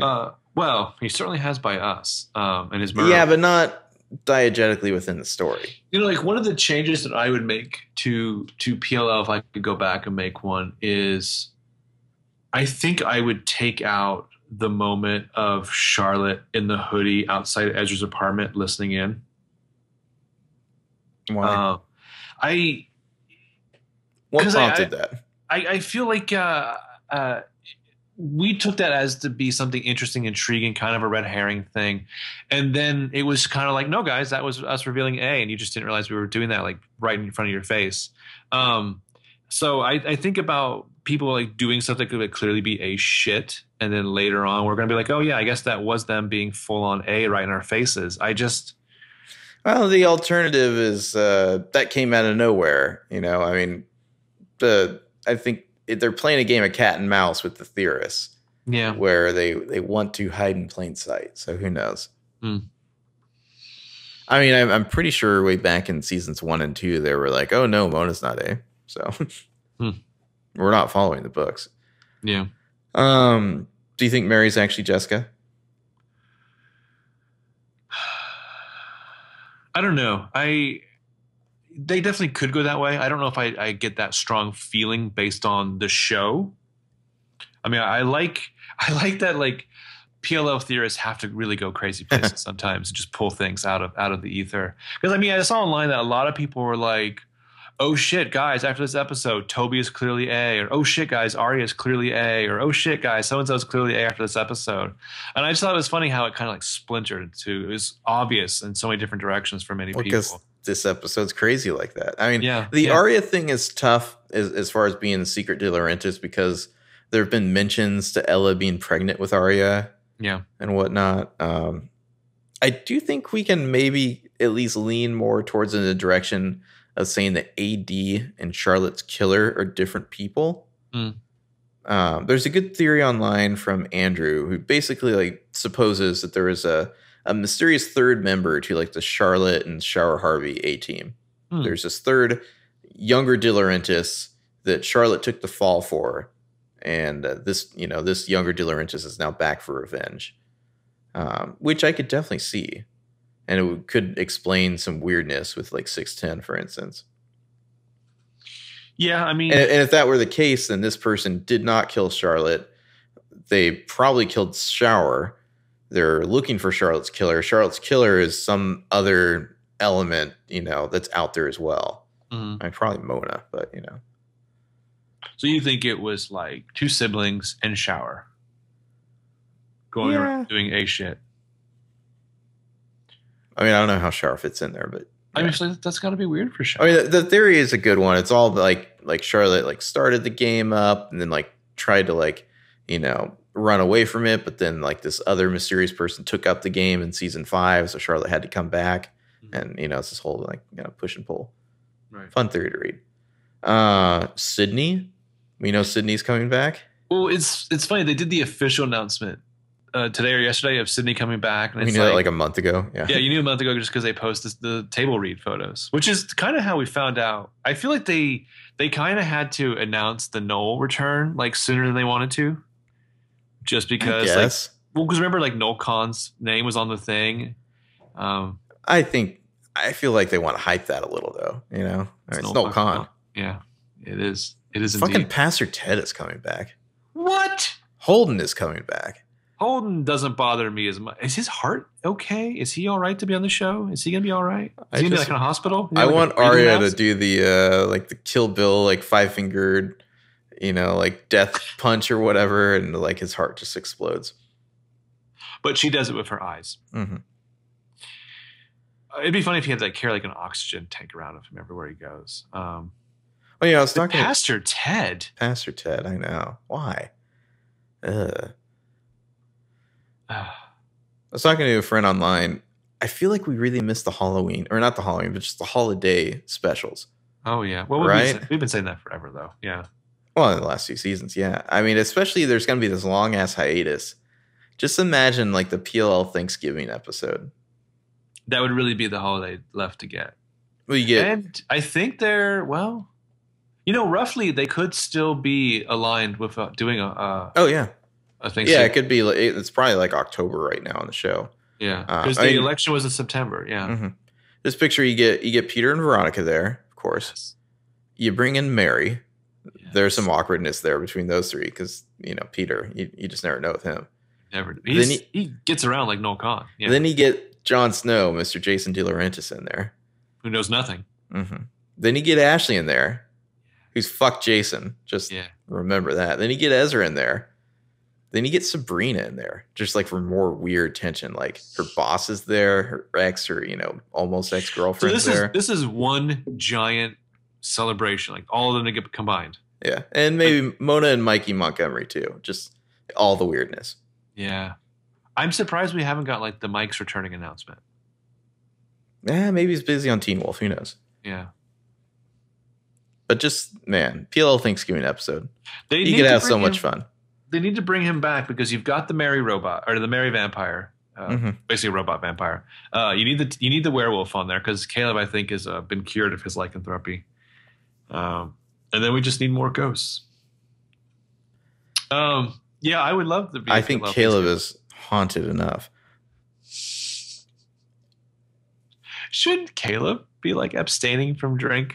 Like, I clearly had a problem for a while there. I shouldn't be drinking. Once he got out of Ravenswood, he was all good again. Got the Ravenswood out of him. The Fireflies, remember? Yeah, got the good Ravenswood out of him too. Yeah. Yeah, I would love for them to find some cash, write it real quick, push out that Thanksgiving episode to play around November. That'd be great. Doesn't have any continuity with anything else. No, because it clearly was not meant to happen between I would be fine with that. Yeah. Well, I mean, because what are you going to be waiting until January or something, right? Presumably. Yeah. Which I think that super long hiatus really worked for the time jump. Just finishing out season 7. I demand nothing but holiday episodes from now on. Nothing but holiday episodes? Nothing but holiday episodes. So, like, potentially the rest of season 7. New Year's. Could take place over, like, Valentine's Day. A whole year. We just Martin Luther King Day. Arbor Day. President's Day. Okay. Yeah. St. Patrick's Day. There we go. Oh, yeah. Yeah. Anyway. Snakes out of Ireland. Yeah. That was Original Gangsters. Fun episode. Mm-hmm. Next episode is X's and OMGs. That one is Charlie Craig. Ooh, that should be interesting. Co-showrunner. Charlie Craig wrote it. Kimberly McCullough directed it. Paige is back the next episode. And Grunwald. Who even thought Grunwald is ever coming back to this show? Also, there might be a hit and run. Oh, yes. In the preview, Noel Khan's just like, nah, I just ran over your boyfriend. Nah. I want him to like throw $100 bill out the window then and drive off. Yeah. Anyway, if you want to get in touch with us, our Twitter is @BrosWatchPLL2. Our website page is broswatchpll2.com. Got a couple of reviews in iTunes. Thanks to CL Max, Shirls001, Kelly the podcast listener, S. Sauter, and Ariella Leib. Thank you to all our reviewers. Really appreciate it. We have over 300 5-star ratings in iTunes now. It's crazy. Mm-hmm. 232 customer reviews. Awesome. Customer reviews, yeah. That's what it says in iTunes. Just also shout outs to Rhiannon, Michelle, Heather, Emily, Nick, Pierce, Caitlin, Becky, people who've contacted us, Catherine, Corey. Also to Hugh James Collins. Yeah, shout out to Rick. Do you think we'll see Rick again? I have a feeling we probably will. Maybe at least once. I mean, I feel like we're still waiting for like the big reveal flashback. I mean, that might not be till the finale, but like, right. Like the big major, yes, here's where it all went down. Yeah. All right. Well, that was the episode. We'll be back next week for X's and OMGs. Yeah, we will. And I just got to say it the week after, The Wrath of Khan. Yes. Looking forward to that one. Until then, have a good one. Bye-bye.